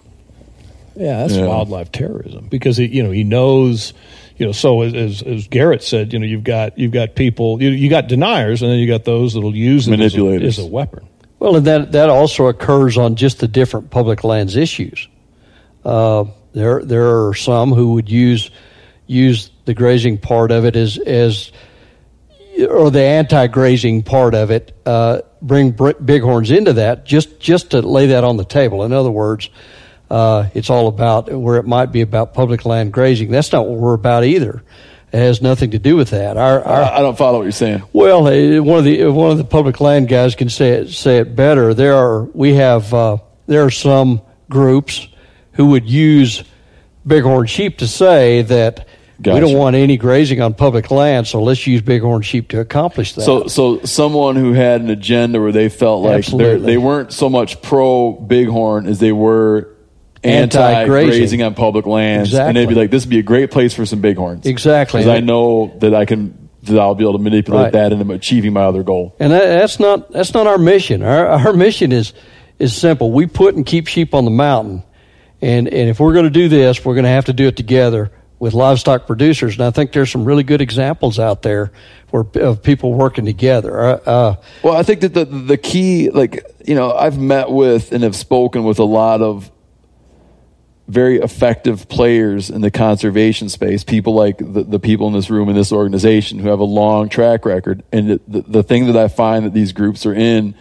is you're in the middle and you got some crazies off to each side and you're trying to guide, right? You're trying to keep this thing moving along with some pretty radical fringe elements probably barking at you from both sides. Absolutely. And then I think, going back to, he just keeps preaching education, and it's huge. I've worked with, spoke with your buddy Ryan Callahan a lot. Like, he talked to these companies who one of their biggest things is wool, and they're always preaching that they're selling great wool products. Well, where do you get it? Yeah. You have some people that are they get from New Zealand, I think. They do, and so they're safe, right? Same with Sitka, they're safe. So talking with Sitka and First Light, being like, hey guys, you guys want to talk about where you get your wool from, or maybe where you shouldn't. You have some groups that say we're environmentally friendly, because we source our wool here locally, and there's not these shipping things and all that. And then you go, well, where do you get it? And they go, Colorado. And you go, so you're just killing. I sat next to Yvonne Chenard up on stage talking about how, if you're sourcing your wool west of the Mississippi, you're probably contributing to the die-off of bighorn sheep. And that got an interesting... that's a bold statement, man. Yeah, well, and it's... I should say a bold statement, but a statement that people could read into pretty heavily. Yeah, it will, and, I probably should have followed it up more, but people just don't understand. And a lot of times these people building the garments don't understand. Talking with, Ryan Callahan is a very educated dude when it comes to conservation, and a lot of these things he had no idea about.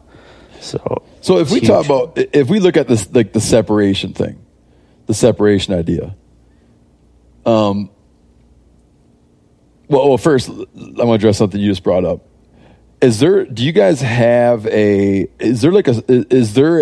equivalent of like labeling something organic or labeling an organization to be of a certain pedigree of 401k nonprofit? Like, do you guys have a way where you like are certifying or giving a stamp of approval to certain producers for practicing?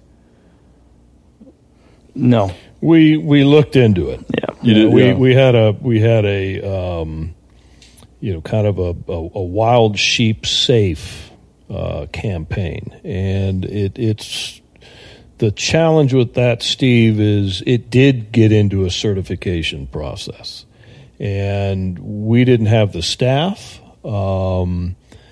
And then we talked to our attorneys, and they went, "Oh man, you certify one and not a so yeah." We kind of backed away from that on the wild sheep safe, and it's almost like Scott had said on what is effective separation, what is the distance? That's I do want to talk about that separation. It's a real challenge there. And but like in Puget Sound, there's like a type of building that's like what they call it, salmon safe or salmon country or something, and a building can comply in a certain way, and it has to do with the quality of their runoff. Well, right, that has to do with that you've achieved some threshold, measurable threshold of acknowledgement that this water is going to be used by salmon. And this is what Garrett touched on, and so we're kind of looking at a concept of conflict-free lamb and wool. And we're still fleshing that out. I mean, there's responsible wool standards that the wool industry uses. Interesting enough, I've read through most of the organizations that have responsible wool standards. It's more animal husbandry.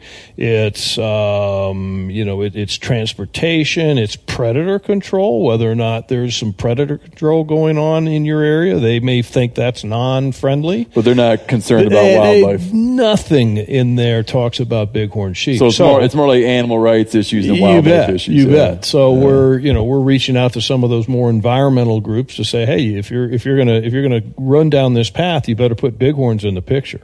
But as we mature, this conflict-free space, it too is more of an education program. I mean, we will probably never be able to have completely conflict-free scenarios in the Western United States unless you put the wool industry and the lamb industry out of business, and that's not our objective. I mean, that's just not our objective. So the key is ask this about that question. Let me ask this: Does the wool and lamb industry in the West absolutely rely on public land grazing? No.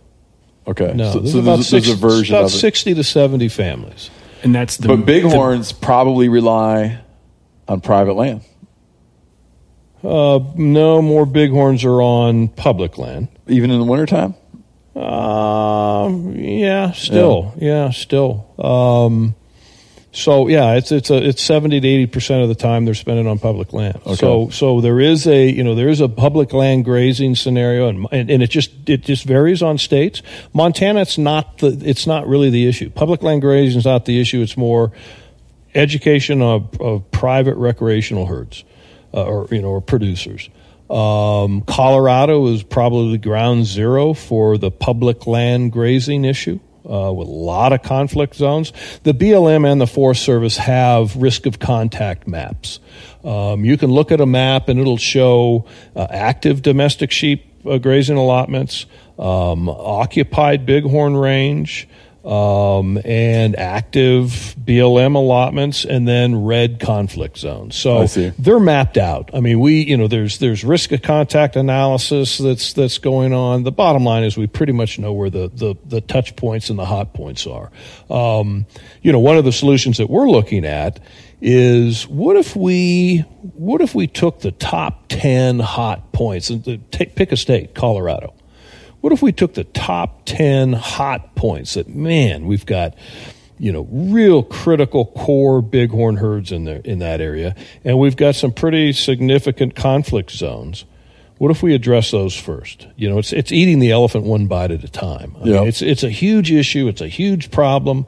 The disease issue is complex. We don't have all the answers, but what if we could, incrementally, 10% at a time start addressing those issues with a variety of tools. Some of them are going to be bottom line moving a producer out of that area. But the key there is, can we find that producer other grass to graze? Are there private land areas? Are there tools that we haven't used yet? Can the wild sheep advocacy community, if we're not going to buy you out, can we incentivize you to go on to some lower elevation pivot point, some alfalfa field or some other grass field that you can utilize instead of high mountain summertime allotments where bighorn sheep are grazing? Yeah, I got you. We got to get clever, and Clay said it, and we've got we've got a program that we call our new narrative. But the premise is we've been doing the same thing over and over and over and expecting a different result. It's time to change that. We all know that's called insanity if you expect a different result. So we want to sit down with willing producers who are progressive and get it and don't deny that there's an issue. And sit down and say, hey, you want to keep your family in business, and it's a part of the Western landscape. We respect that. As a multiple use advocacy organization, which is what Wild Sheep Foundation is, we respect that. But let's not do the same thing over and over and expect a different result. Let's do different things and get different results. And something Gray says a lot too. That there's those that sue and those that do, and we're kind of like that first group that knocks on the door, and when we get denied, then we go, all right, well, when they knock on the door, it's probably not going to be as pretty. Yeah. So we're kind of like that, just right at the beginning saying, hey, let's work things out. And then when we leave, if we get denied, and there's unfortunate reality that other groups just come in and they're going to sue them. Yeah. Did you know Rocket Money can cancel a subscription for you? They'll even alert you when there's been an increase in a subscription price and negotiate rates for you. I can see my subscriptions in one place, and if I see something I don't want, Rocket Money can help me cancel it with just a few taps. You wouldn't believe how many people are paying for subscriptions they don't use. This happened to me. It's annoying. This helps you find it out and get rid of it. Well, Rocket Money is a personal finance app that finds and cancels your unwanted subscriptions and monitors your spending and helps lower your bills so you can grow your savings. Rocket Money has over 5 million users and has saved a total of $500 million in canceled subscriptions, saving members up to $740 a year when using all of the app's features. Stop wasting money on things you don't use. Cancel your unwanted subscriptions by going to rocketmoney.com/meateater. That's rocketmoney.com/meateater. rocketmoney.com/meateater. I want to tell you about an American-made success story and Black Buffalo's award-winning nicotine pouches. Black Buffalo was built by dippers with decades of smokeless tobacco use. Black Buffalo is all about the history and tradition of dip, but they understand the convenience and discretion modern-day consumers are looking for. Black Buffalo's nicotine pouches give you the versatility to consume discreetly, but keep the ritual with flavors dippers love. Mint, straight, and wintergreen, all proudly made right here in the USA. Tell them, Chili.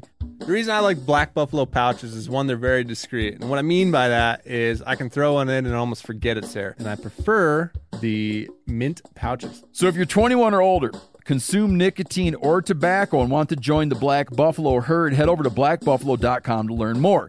You can order nicotine pouches online. They ship directly to most states, or check out their store locator to purchase pouches at thousands of retail locations around the country. Black Buffalo Tobacco Alternative. Bold flavor, full pouches. Warning, this product contains nicotine. Nicotine is an addictive chemical. Black Buffalo products are intended for adults age 21 and older who are consumers of nicotine or tobacco. Rain or shine, every day is a great day for fishing, right? And you probably got rain gear, but you shouldn't overlook sunny day gear. Columbia PFG Solar Stream Elite Hoodie has you covered on the sunniest day. Man, I was just in Hawaii and I had my Columbia PFG Solar Stream Elite Hoodie with me. And here's the deal. We're in and out of the water all the time, getting in to go spearfishing, getting out, taking the kids to the beach. I'm not going to mess around all day putting sunscreen on, then having to get washed off. I just run a hoodie. I mean, who wouldn't trade a sunburn for a trophy fish? But why do it if you don't have to, especially when this Solar Stream Elite Hoodie is built with broad spectrum UV protection. We're talking UPF 50, and it has airflow so you don't overheat. And what's the alternative? Putting down the rod every half hour so you can slather on some sunscreen. Seems like an easy choice to me. So if you're going to be spending long days out on the water, and I sincerely hope that you will be, head on over to Columbia.com/PFG and shop all of their performance fishing gear. You had a comment? It kind of got a little bit lost in there, but I'll just chime in with the tribe's perspective on some of this, and it's really tied to public land grazing. And so the tribes I work for have a treaty reserved right to harvest bighorn sheep, and that's a deal with the federal government. It's the trust responsibility of the federal government, and they are at this time permitting through a federal action grazing of domestic sheep that knowingly adds risk to our populations of sheep, bighorns. So we just basically can't accept that because we really can't quantify the risk. So we can quantify a minimum risk. I want you to say it a little more clearly. You're saying the tribe has a deal with the federal government that they can hunt bighorns, but it's reserved in their Treaty of 1855, and too. they're able to argue that the federal government, by giving the grazing allotments to domestic sheep, is hindering their treaty right. If we are knowingly adding risk to population viability. And I think we can demonstrate that with the science. It's like coming through a back door to grazing domestic sheep on, suitable and prime bighorn habitat is very problematic for us. And that's just the nature of it. And I mean, yes, we are not against public land grazing, but we just need to take a hard look at where's suitable to graze domestic sheep and where's not. And we need to protect the sheep we have. But we have to look at how are we going to expand our sheep populations. If we have allotments that are stocked with domestic sheep in historic and prime bighorn habitat that would be suitable otherwise, we got to think about that.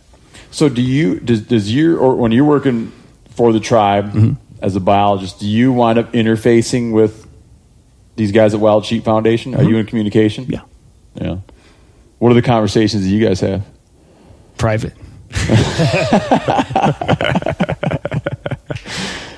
No, it's always a great discussion because this is a tough question. You guys are coming at it from the same side of the thing, or you want what's best for bighorns. We do.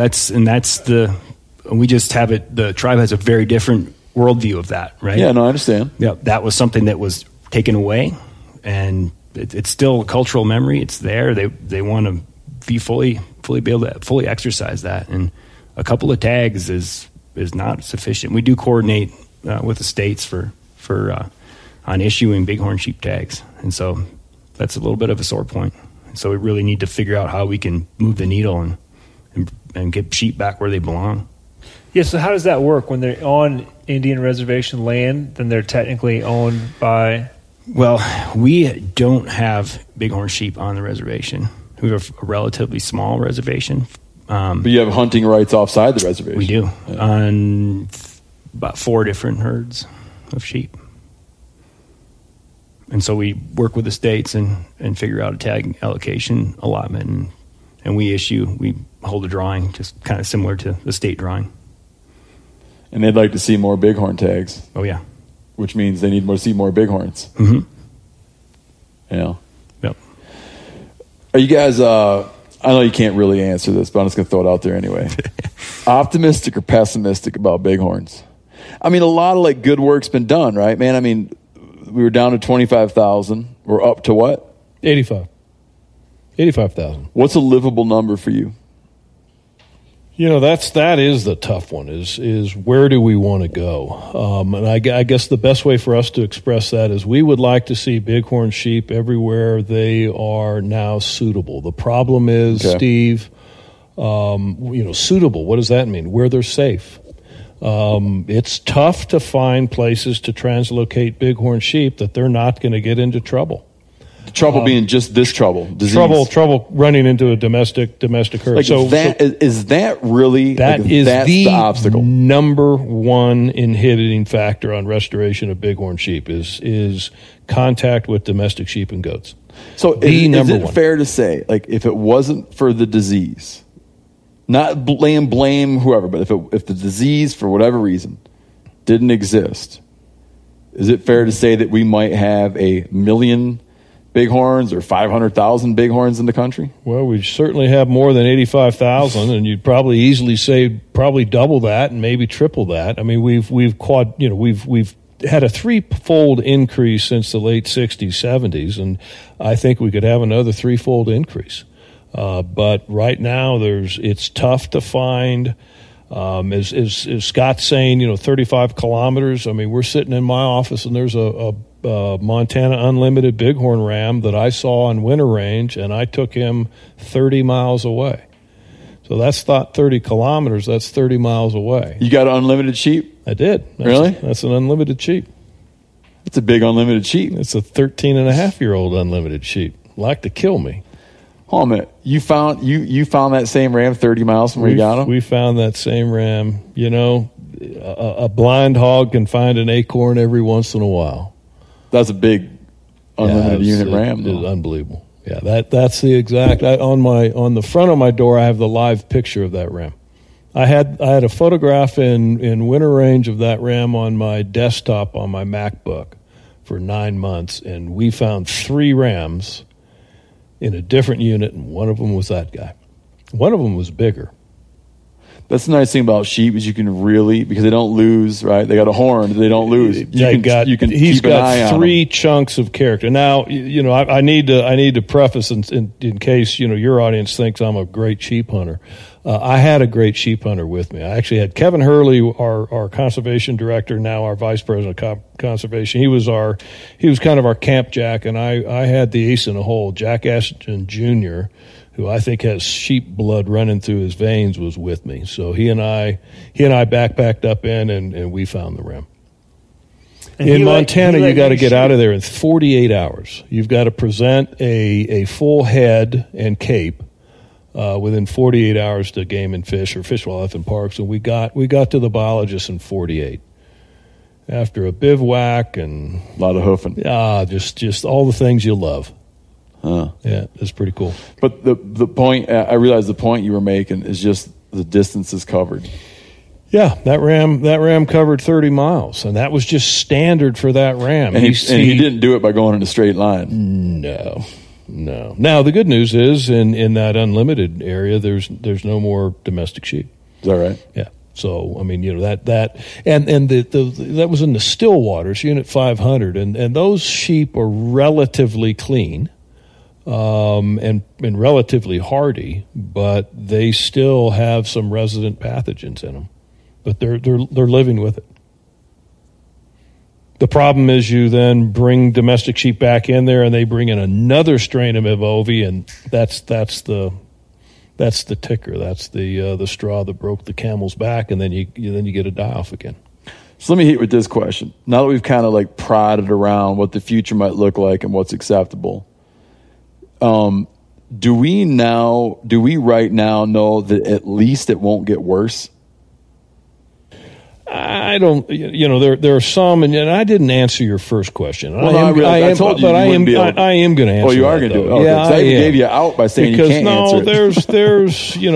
There's those within our community that think that status quo is success. Okay. Wild Sheep Foundation, at least from my perspective, is not going to accept status quo as success. We want to come up with some more unique solutions to this problem, and they're out there. While I was in Washington, D.C., I had a beer with that domestic sheep producer, and in Nevada, they took a little different tact. They were basically willing to accept more risk. Some states would be willing to do that, others would not. Scott, I don't think that. So, I don't follow what you mean. So here's a scenario: Are we willing, if we can work more on the Evovi free, if we can work with producers on better practices, is our community willing to, let's say in Montana, translocate wild sheep into areas that typically we would not, because we're fearful of the disease transmission? And that's a big question we're facing right now. So, are you willing to spend the money on it? Are we willing to spend the money? Are we willing to not litigate with a producer because that producer didn't object to us moving wild sheep within, for argument's sake, 20 20 miles of his operation. I understand. So you're making a sort of truce. It's a organization wide question. It's a community wide question, and there's those that agree with it, those that disagree with it. But would we then set up protocols that we know that if that bighorn goes on a walkabout, that bighorn's not going to make it? Or do we use unlimited areas as a way to separate bighorns from domestic sheep? Are there areas, and this is again a kind of a Montana unique scenario. Can we use almost no-go zones for bighorn sheep? If a bighorn sheep is in that zone, it's unlimited. You can take it. Gotcha. We're just trying to think out of the box. No, I'm with you. Try to think out of the box. Again, let's get past this doing the same thing and just fighting over this. The good news, and I guess why I'm optimistic and realistic but optimistic, is we are learning more and more and more on the disease issue.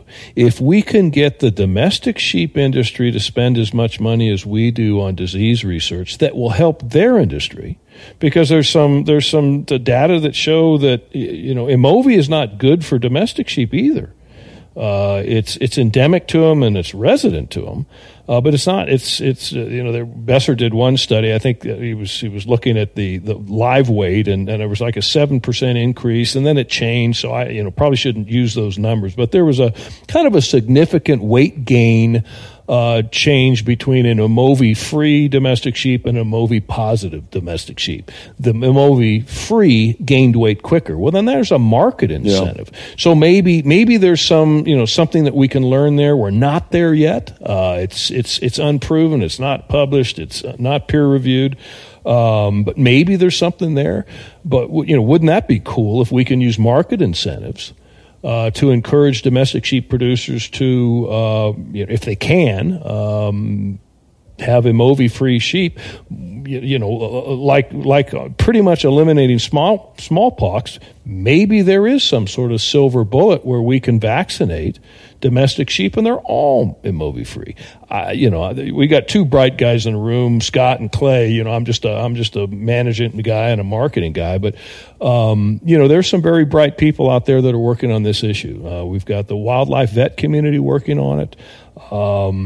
There's not consensus on what the solution is, but you know what? We haven't cured the common cold yet either, but at some point we might. But you have an interesting point there about producers being incentivized to get ahead of the problem. And Giannis and I had an interesting conversation one time with Wyoming's current governor, Matt Mead, where he was just talking about sage grouse in the extraction industry, and he was saying many players in the extraction industry have a very long view, and they're very sophisticated, and they know that for them to be on the ground doing good business, they need to head off problems. And a problem that they have a vested interest in heading off is not letting wildlife get into dire situations where you're going to then invite high-level scrutiny into practices, and that what's good for them to operate in their area would be good sage grouse numbers. And that they can at times be very effective players when they have that long view and not heading into conflict, heading into disaster, courting litigation. Great parallel. But again, you have to be in it you have to be looking to the future, to 10 years profit, right? Not tomorrow's profit, right? Yep. It's a really good point. I'm optimistic. We've made a lot of progress in wildlife disease and disease in our domestic livestock. If you think some of the things we've gotten out of our domestic animals over the centuries that we've been doing it, I'm optimistic that we can, if we put the shoulder to this one, I think we can overcome it. I'm really hopeful. I think the fact that you're, honestly, Steve, you're here. That's a reason to be optimistic, because this was something that wasn't really talked about a whole lot. And you get these guys that have incredible influence on the community, and understanding really what we're up against. Imagine this issue flipped onto the elk population. Oh, it'd be a different totally different story. Yeah. And why? Because, North American model is a huge success largely because of opportunity to hunt. Relatively low opportunity to hunt wild sheep, relatively low funding for conservation. That's where we come in. if it was elk on the same landscape, man, this wouldn't even be a discussion. Could you imagine if 20 bull elk came down into a domestic sheep herd and they mowed down those 20 bull elk just because they came in contact with them? Yeah. No way. There'd be different conversation. No way. And so almost what makes them so aspirational, like, it's so difficult to get a tag. It's so difficult to get to their habitat. The things that make them so aspirational can also impede them on making them relatable to our everyday lives and understanding what's going on. If we see a die-off at 14,000 feet, we don't really take heed to it. And it's not something that impacts our freezer. We don't think it does.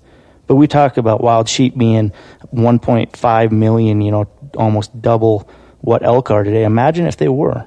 Imagine if it was something that you just, you went down to Bob Ward's and bought yourself a tag and went sheep hunting. Yeah, like you have a lot more advocates.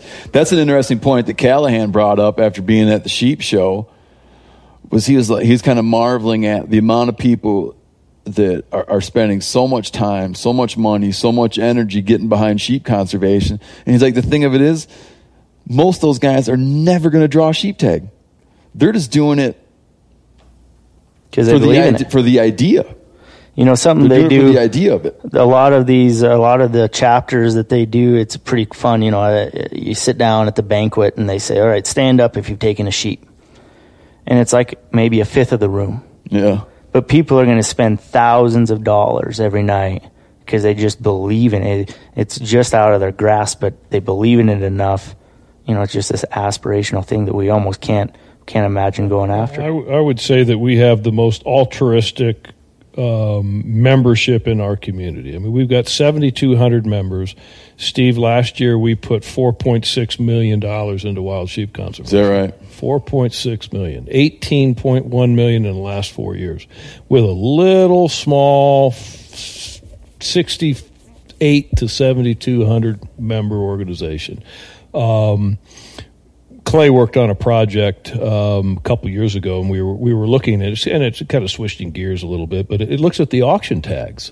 And those are a little controversial. Oh, we spend tons of time giving both sides of that argument. Yeah, those are a little controversial. I see both sides of that argument. You bet. With crystal clarity. You look. Let me give you some facts when it comes to wild sheep conservation. Please. 74%. Can I first explain what you're talking about?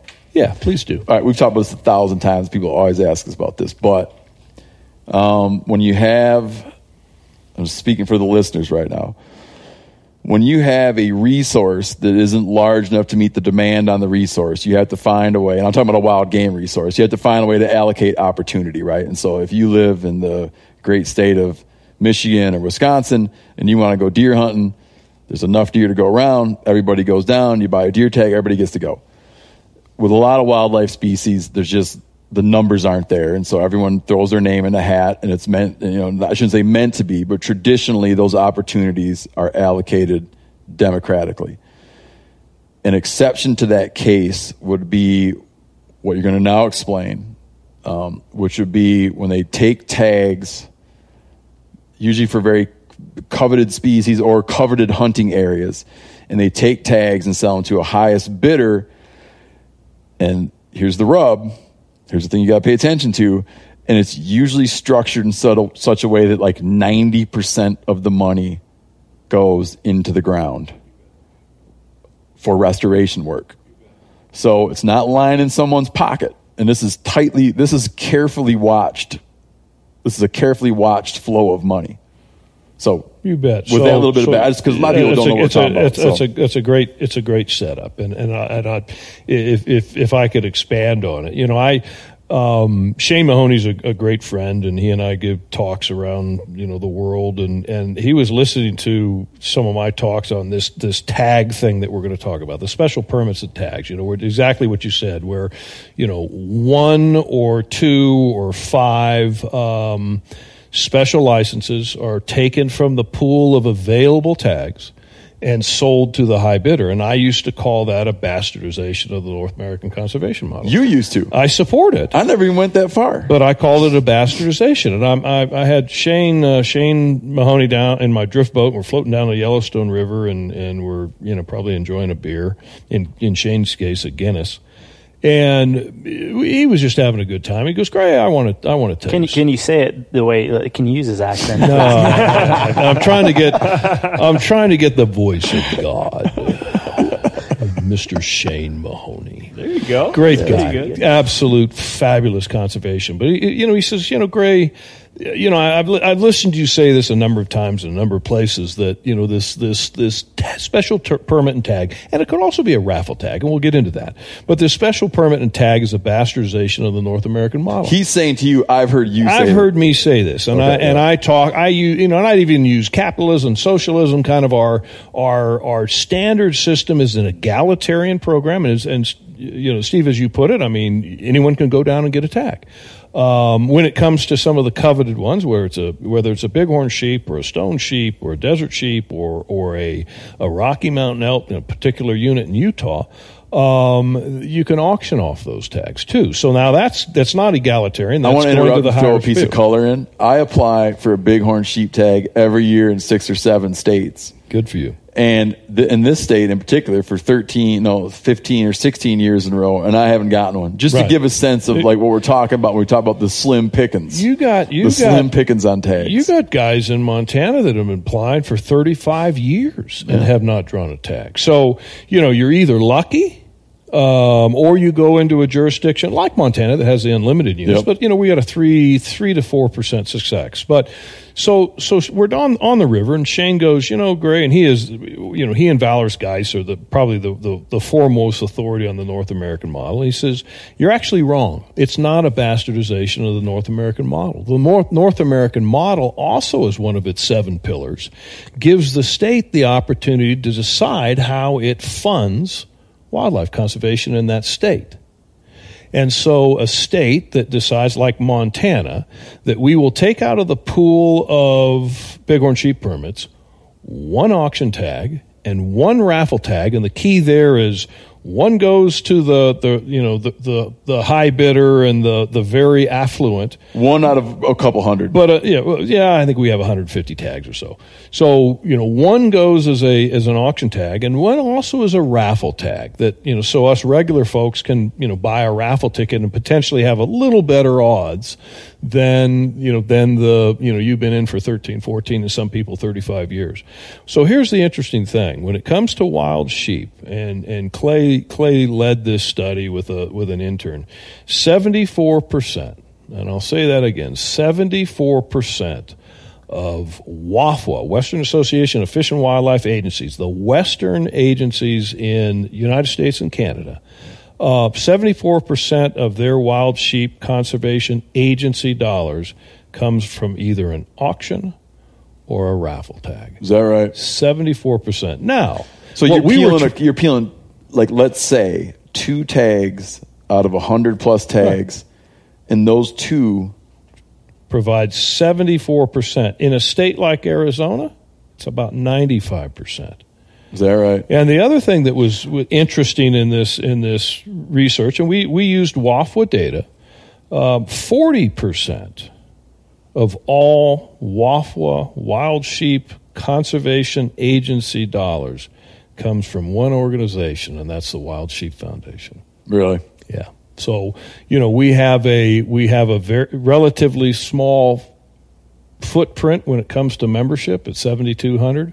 We cast a very, very long shadow when it comes to conservation and putting money on the ground. But there's sensibilities. Wyoming gives 5 tags away on auction. If Wild Sheep Foundation went to Montana Fish, Wildlife, and Parks and the Commission and advocated for another auction tag, our building would be burned down. So, it is controversial. But check this out, man. I put it to my brother, or another guy put it to my brother in a conversation. And my brother, there's nothing he likes more than just wrestling with ethical questions. So they put the governor thing to him, and he was saying that he feels on auction tags, he feels that in balancing the morality of it, or in balancing the ethics of it, you need to look at what are the impacts of the auction tag. Because the auction tag is going to remove an animal from the landscape. But the money, if well spent, is probably going to add a higher number of tags to the general pool by the habitat work and relocation work and putting more sheep on the ground. So that money might be pulling a sheep out of the pool and returning 4 or returning 5 or returning 10. So there are actually possibly more tags made available thanks to the auction tag than in spite of the auction tag. He nailed it. We were talking about that unlimited ram. I can assure you, and we were looking at some data back in 2014. We've changed the dynamic in Montana now. Now there's an application fee of $50, but the amount of sheep revenue coming into Montana Fish, Wildlife, and Parks on the unlimited tags and the limited tags was less than $200,000. Okay, and the auction tag it was actually a lot closer to $100,000, around $120,000, $140,000. You can't pay a biologist in a truck and uniforms and the like on $140,000. That same year we sold the Montana tag for $315,000. We've sold that tag as high as $480,000, and you pointed it out earlier. 90% of that money goes right back into Fish, Wildlife, and Parks in a dedicated sheep account. So we retain 10%. Well, we spend a hell of a lot more than 10% back in Montana. So 100% of those dollars go right back onto the ground into wild sheep conservation. In Arizona, it's 100%. Wild Sheep Foundation sells that tag. We spend $1 million to put on a show to get somebody crazy enough to spend $300,000 on a desert bighorn sheep tag, and 100% of that dollars goes back to Arizona Game and Fish into a dedicated account to restore bighorn sheep and conserve bighorn sheep. And that probably includes some disease spending. Absolutely. Yeah. Same thing in the valley. I'm tipping more and more every year. Yeah. So I tip more and more in the direction of it's just one of those. It's one of those things you want to be yeah, man, I see where you're coming from. I'm not digging, and I'm not even asking you to aesthetically like the auction tags. I'm not asking you to like the aesthetics of it, but it's almost like you cannot argue with the efficacy. And I getting back to that unlimited, I know that I had as a regular guy, a nonprofit employee, as a regular guy, I had the opportunity to buy, in effect, a bighorn sheep. I was living in Wyoming at the time. I was able to buy a bighorn sheep tag in Montana for $750 back then, in 2014, as a Wyoming resident, and hunt bighorn sheep in Montana. And I was able to do that only because some other crazy guy, gal, whatever, had the wherewithal to spend $350,000 on one tag. And that money went to ensure that I had an opportunity to hunt in Montana. So I look at it, it can be unseemly. I look at it a little different. I look at it as I am grateful that there are people out there that could give money to their alma mater. They could give money to cancer research, and they do. But there are those that have the wherewithal, and they give it to wild sheep restoration and conservation. So instead of vilifying those folks, I celebrate. Yeah, but we can't measure their motivation. Oh, you can't eat horns. I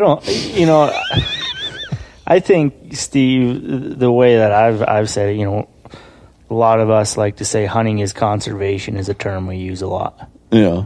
And I don't think that there's any better depiction of that, honestly, than those auction tags. When you take one tag out of the whole pool that funds 70 whatever % of that conservation of that species, hunting right there is conservation. Yeah, the numbers are, the numbers are. You're struggling with this. No, I'm not. Because here's the thing. Here's what I like to do.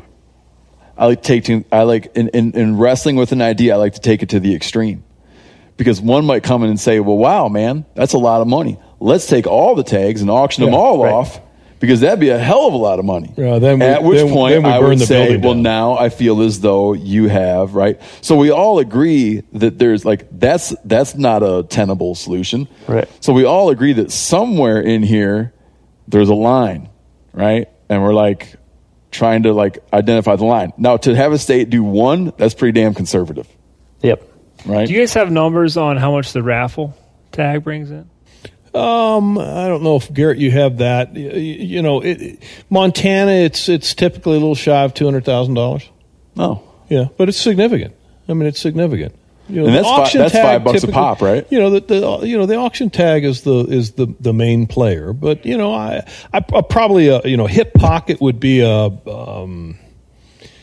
wouldn't want to say a 2/3, 1/3, but maybe 60% of the money comes from the auction tag, 40% from a raffle. Have you guys ever calculated this out? That's pretty good. I think my brother, less. Yeah, my brother ran the numbers out. I can't remember if he was confident in it. Is if the raffle tickets are $5, how much do you need to spend on raffles before you're doing better than just applying for the tag? Yeah, just kind of. I think it was a surprisingly low number. Yeah, where like your odds of getting the tag increased like $25 or something like that. Yeah. No, the raffles, a bunch. Our community of chapters and affiliates. I mean, that's. A raffle is so much better odds than any of the state or provincial, if there's an LEH in a province. But any of the LEH drawings, a raffle's much better odds. They're just throwing into the state into the draw. I mean, you're better off getting it. If you're an aspirational sheep hunter, and we all are, and get into these raffles, or we've got the gratuitous plug, but we've got the Less Than One Club, which is an organization or club, if you will, within Wild Sheep Foundation, where for $25, if you have not taken a wild sheep ram, for $25, you're entered into a drawing for 3 Dall sheep hunts that we give away at our convention. And we've got 900 or so, 1,200 or so in that club within Wild Sheep Foundation. You got 3 chances. We spice it a little bit, Steve, because the first drawing you don't have to be present. The second drawing you got to be present, and the third you got to be present to win. Gotcha. At this last Less Than One Club reception, and a reception's maybe a one of our colleagues drew one of those. Yes, yeah, he did, but that reception's maybe not it's basically a beer fest. We went through 25 kegs of beer in an hour and a half. For 3 sheep tags. 8 sheep tags. 8 kegs per tag. You bet. So, we maybe our community is kind of a drinking club with a sheep hunting problem. But it's really cool. I mean, the energy in that room is absolutely electric. And, when someone that has aspired to be kicked out of the club, and that's what we say, hey, you join the Less Than One Club hoping to be kicked out, and you're kicked out when you take a ram. We're giving away opportunities for relatively low dollars, and trying to augment the state and provincial drawings that are pretty low odds. My buddies, I've been saying how after many years, I'm like taking a break from SHOT Show. And I say to my buddies, and I'm going to spend a couple years at a couple other shows. And I've brought it up with multiple of my friends in the hunting industry, and they universally are like, dude, sheep show. It's fun. It's a family. It's we talked about the altruism, but what's cool, and I think there's a little bit of a misnomer about who we are, because the talk comes about, and I threw the numbers out. $4.6 million last year with a relatively small club. So the erroneous assumption is that it's just a bunch of rich folks. It really isn't. The demographic of our show is the age is going down and down and down because it's there's something badass about hunting sheep. Yeah. There's something badass about wanting to hunt sheep. There's something badass about training to hunt sheep. So we're seeing our attendance age go down and down and down. We have backpack races indoor, backpack races outdoor. It's just a fun time. But what was interesting, and I had a guy come up to me, and it was actually at the Less Than One Club this year, and he said, I'm sitting here, there's 1,500 people in this, because now we let anyone go into the Less Than One Club. You don't have to be in the reception. You don't have to be a member. And people, guys that have taken 27 sheep come into the Less Than One Club just to see how cool it is for some new aspirational woman or man win their first sheep hunt. The first drawn is a female mountain climber that's dating a sheep and moose guide in Alaska, outfitter in Alaska. And I mean, it was just fabulous when she won. She won a incredible Northwest Territories Dall sheep hunt. She looks down at her boyfriend, and she told me later, she goes, I couldn't sleep that night, so I'm sitting there poking him, in bed, going, "Do you see what I won? Did you see what I won?" So, I mean, it's just it's cool, and it's the family. But this guy came up to me and he says, "Hey, look." He goes, I go to all the shows, and I do too. I mean, I'm a member of all of the organizations. They're all great, and we support them. But he goes, I walk around this room, and I have the feeling that there are some real big players in here. He goes, I feel I can talk to anyone in this room, and anyone in this room will talk to me. So, it's a great family, and there's something about wild sheep. We talk about sheep fever. We talk about it as being a sickness, but there's something about the places they live.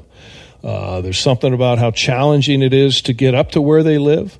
It's something about the training that you have to do, the mental preparation. And it's probably in Steve, you hunt in places that's just fabulous. And do it the right way, do it the hard way, and do it the way that we all aspire to hunt. But that's kind of the essence of sheep hunting. You got to earn it. It doesn't come easy. There's no easy rim. Yeah, it's for the hard players. It is. Yeah. Steve, I spent my life on bighorn sheep, and I am a less than one member. Oh, is that right? Yeah. Really? Yep. I'm not. Yeah, he is. Yeah, I already made a decision. We're going to the Wild Sheep show. I want to go this year. I'm going for sure. And it's not on SHOT Show. It's February 7th through 9th, so we're off SHOT. So I could feasibly. I want to spread my wings, man. I got to check some new stuff out. Yeah, you'd love it. I got to check some new stuff out. Any final thoughts around the table? We're doing the whole yeah, man. thing. If you want, but if you feel that it's all been said, you can just say it's all been said. I don't have any concluding thoughts. Oh man, I'm as the preacher said, once I get started, generally I'm too lazy to stop. So I don't know if you want me to do that, but I do think it's worth just mentioning. Steve and Giannis, it means a lot having you guys here. And helping us talk about, what we do as an organization. The reality is we conserve a species that lives at 14,000 feet and that lives below sea level. And that includes a lot of animals along the way. So that's a good way of putting it, man. I never thought about it like that. Yeah. I mean, when we do guzzler projects, a frequent animal that visits is the desert tortoise, right? We just did a rehabilitation deal with encroaching conifers, and the guy, when we kind of got done, goes, "Well, actually, this is more mule deer habitat than anything else." But so we conserve that species, and we have to watch that chain of events happen all the way through those different elevations as they migrate. We have to watch, just food, predator management, obviously domestic sheep conflict. And a lot of people don't know that has to happen. That chain has to happen the whole way for this to work. And the fact that, you guys are here and helping us tell that story, that just does good things for us. Like helping sheep, you're touching a lot of wildlife. Yeah. I mean, you're taking an animal that lives in the wildest places on both ends of the spectrum, and probably one of the more wild animals in nature and behavior, and therefore you encapsulate a lot of critters right in the middle. Yeah. And so what we do, it has legs. 40% of wild sheep conservation comes from us, and we conserve a lot of critters along the way. Well put. For me, you ask us if we were optimistic, and I am. I think a lot of times we focus on just the disease, just the negative side of the story. And if you look at the numbers, today you have a better opportunity to see sheep, to hunt sheep. My grandkids have a better opportunity to draw a tag than I did when I started my career. That's important to me. I am confident that and I don't know, I've been accused of being Pollyanna. I've heard someone said that to me once. But I'm confident that we can come to the table and try to think outside of the box, think a little bit different. Scott touched on it earlier. The science is improving. We're learning more and more all the time. But I'm confident that we will come together to find solutions, and I'm talking about both wild sheep advocates and the livestock industry to work together to achieve things that all of us benefit from. I'm confident that can occur. I just think the younger generation. I think they're smarter. I think they. I don't know about that. Well, I just think that the future is promising, and I don't want to go back. I don't want to go back to where we came from. We've invested too much blood, sweat, and tears to be where we are today, and I'm proud of the Wild Sheep Foundation. I'm proud of what we do every day, and I'm proud to work for the organization. I wouldn't be here if I didn't believe in the mission, and so I'm optimistic about where we're headed. And never got a sheep. Not on purpose. I'll say it that way. I understand what you're saying. Never got a sheep. Do you put in for sheep tags? I do. Huh. A lot, like Steve, 13 Western states. No, probably not that much. I don't know if it's that many, but it's a handful. Yanni, you good? Or can you guys answer this quickly? Because I heard a rumor. Are llamas bad? Oh, that's the main thing I wanted to ask. Is my brother need to kill all of his llamas? Camelids. Yeah, we're not as worried. No, just give it to me straight. Yeah, man. We're not as worried about them. There's some new papers coming out. Clay, maybe you talk about. Scott, you can talk. I know Helen Schwanze up in British Columbia is a little bit more concerned about them than we are. It's kind of like pack goats. We're pretty concerned about pack goats, and as we learn more and more, pack goats seem to be more likely MOV free than just a boar goat running around But llamas can carry it. No, they can't carry they shouldn't be able to carry Mycoplasma ova pneumonia. The ovum, the ova. Why do people keep texting me to bust my brother's balls about hunting with llamas? There's some potential disease risk there. And it's kind of like it's another rock that we got to turn and just go. Gosh, now we got to get involved with the llama side. Even the pack goat industry thing. Pack goats are a big thing. We're working with the pack goat industry right now to develop some best management practices that we believe would work, that would involve some testing and other things. Kevin Hurley's actually meeting with those folks here. Like you're distributing goat recipes? No. No. A good goat will do that. Yeah. So anyway, the short version is, for us, at this stage of the game, it's not worth gambling with. We don't believe that it's worth a gamble. I see. So. Have your brother test it.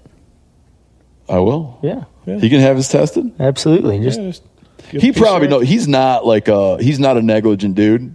I just haven't talked about it with him lately. I'm sure that he's doing whatever he should be doing, and he's the kind of guy too that I think if someone laid out for him a really compelling case, I feel like he'd just be like, okay, I'm going to buy a horse. Yeah. Which is smarter anyway.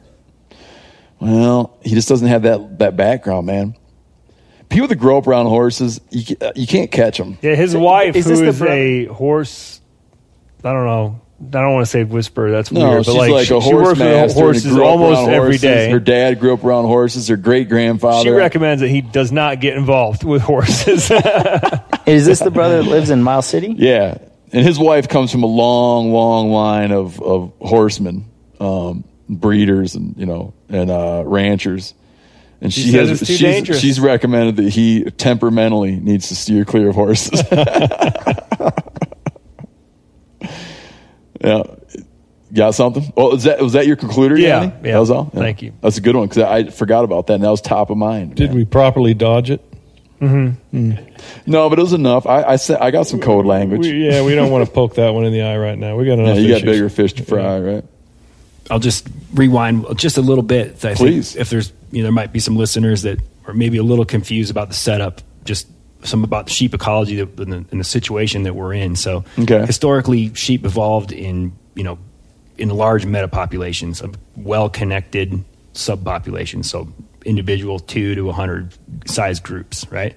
So all these. You're on domestics or bighorns? Bighorn sheep. Okay. So they were, moving through the landscape, maybe ram groups going to breed different groups of ewes. And so we had this sort of network of connection depending on the habitat. Like think about the Basin and Range in Nevada, those mountain ranges that jut up out of the desert.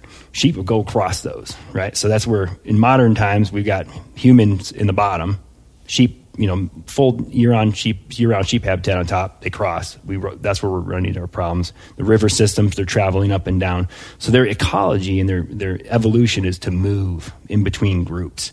And so functionally, we want to manage for large groups of sheep rather than small, isolated groups, because there's all kinds of negative impacts of that.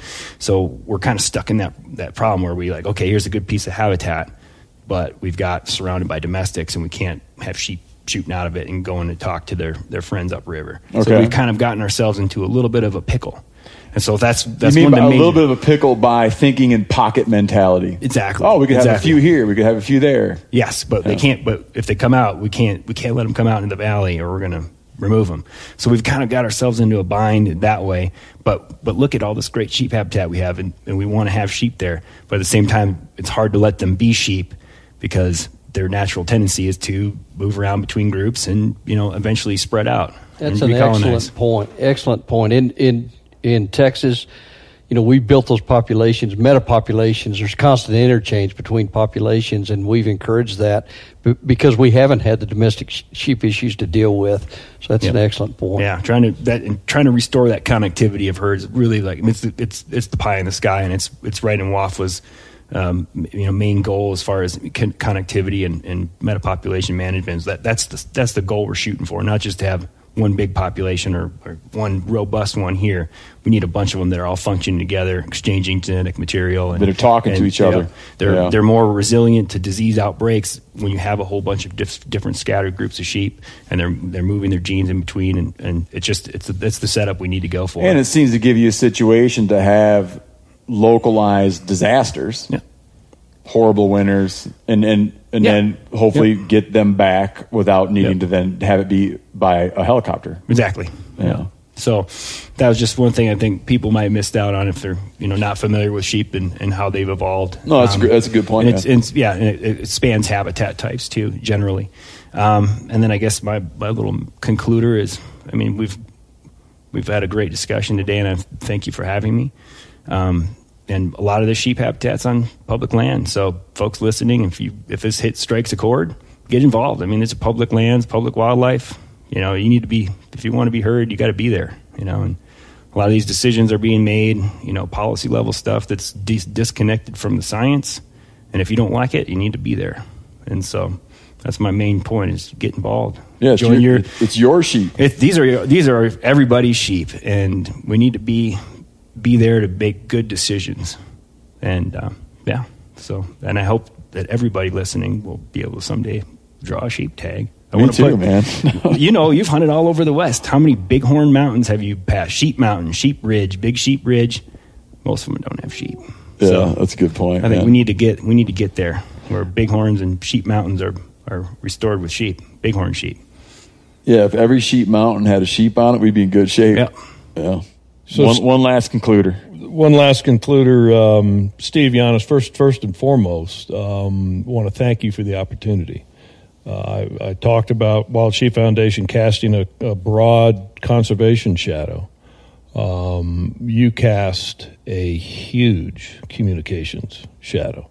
And a lot about what we were talking about today was education, and you've provided us an opportunity to educate a hell of a lot of people, and we're grateful.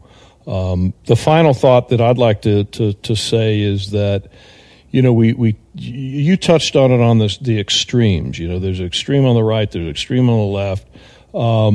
And I've said this a few times to a few different groups, and I think it resonates. If we could concentrate, whether it's the non-consumptive community, the hunting community, the conservation community, the environmental community, the domestic sheep industry, the cattle industry, whatever, and the wild sheep advocacy community, if we could aspire, work, and focus on the 80 to 90% that we agree on, and not spend all our time on the 10 to 20% that we disagree on. Yeah. We can move mountains. So that's kind of our new narrative. Let's start looking at the areas where we agree and work on those, and not bitch and moan and focus on the areas we disagree. It's an interesting idea that you imagine a big room and everyone's in it, and you make an announcement. If you think wild sheep are cool, come over in this room.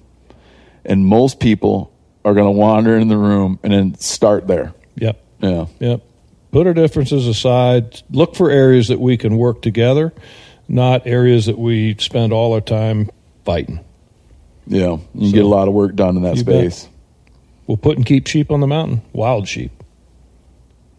Yeah, well, it's an admirable goal, man. I think that anyone who, is up in some high, crazy mountain peak where you're just kind of like happy with yourself for just having gotten up there, and to see one of those things crest out and turn his head and there's those curls, it's just magical. Makes the hair stand up on the back of your neck. Yeah, it's like you're there, seeing, touching, feeling wilderness. All right, well, thank you very much for coming on, everyone. I appreciate the time. Sport Dog is the most recognized brand in the hunting dog training industry. The Sport Dog promise to consumers is simple. Gear the way you'd design it. Every product Sport Dog builds is meticulously designed and rigorously tested in the field, ensuring it withstands the toughest conditions you and your dog may encounter. I've used that Sport Dog collar in different temperatures. It just doesn't stop working. Get 20% off your first purchase using code MeatEater. So go to www.sportdog.com/meateater to learn more. I'm sure a lot of you guys remember the old ceremonial hunting tradition of eating the heart out of the first animal you kill. Meat from those organs are among the most nutrient-rich foods on the planet.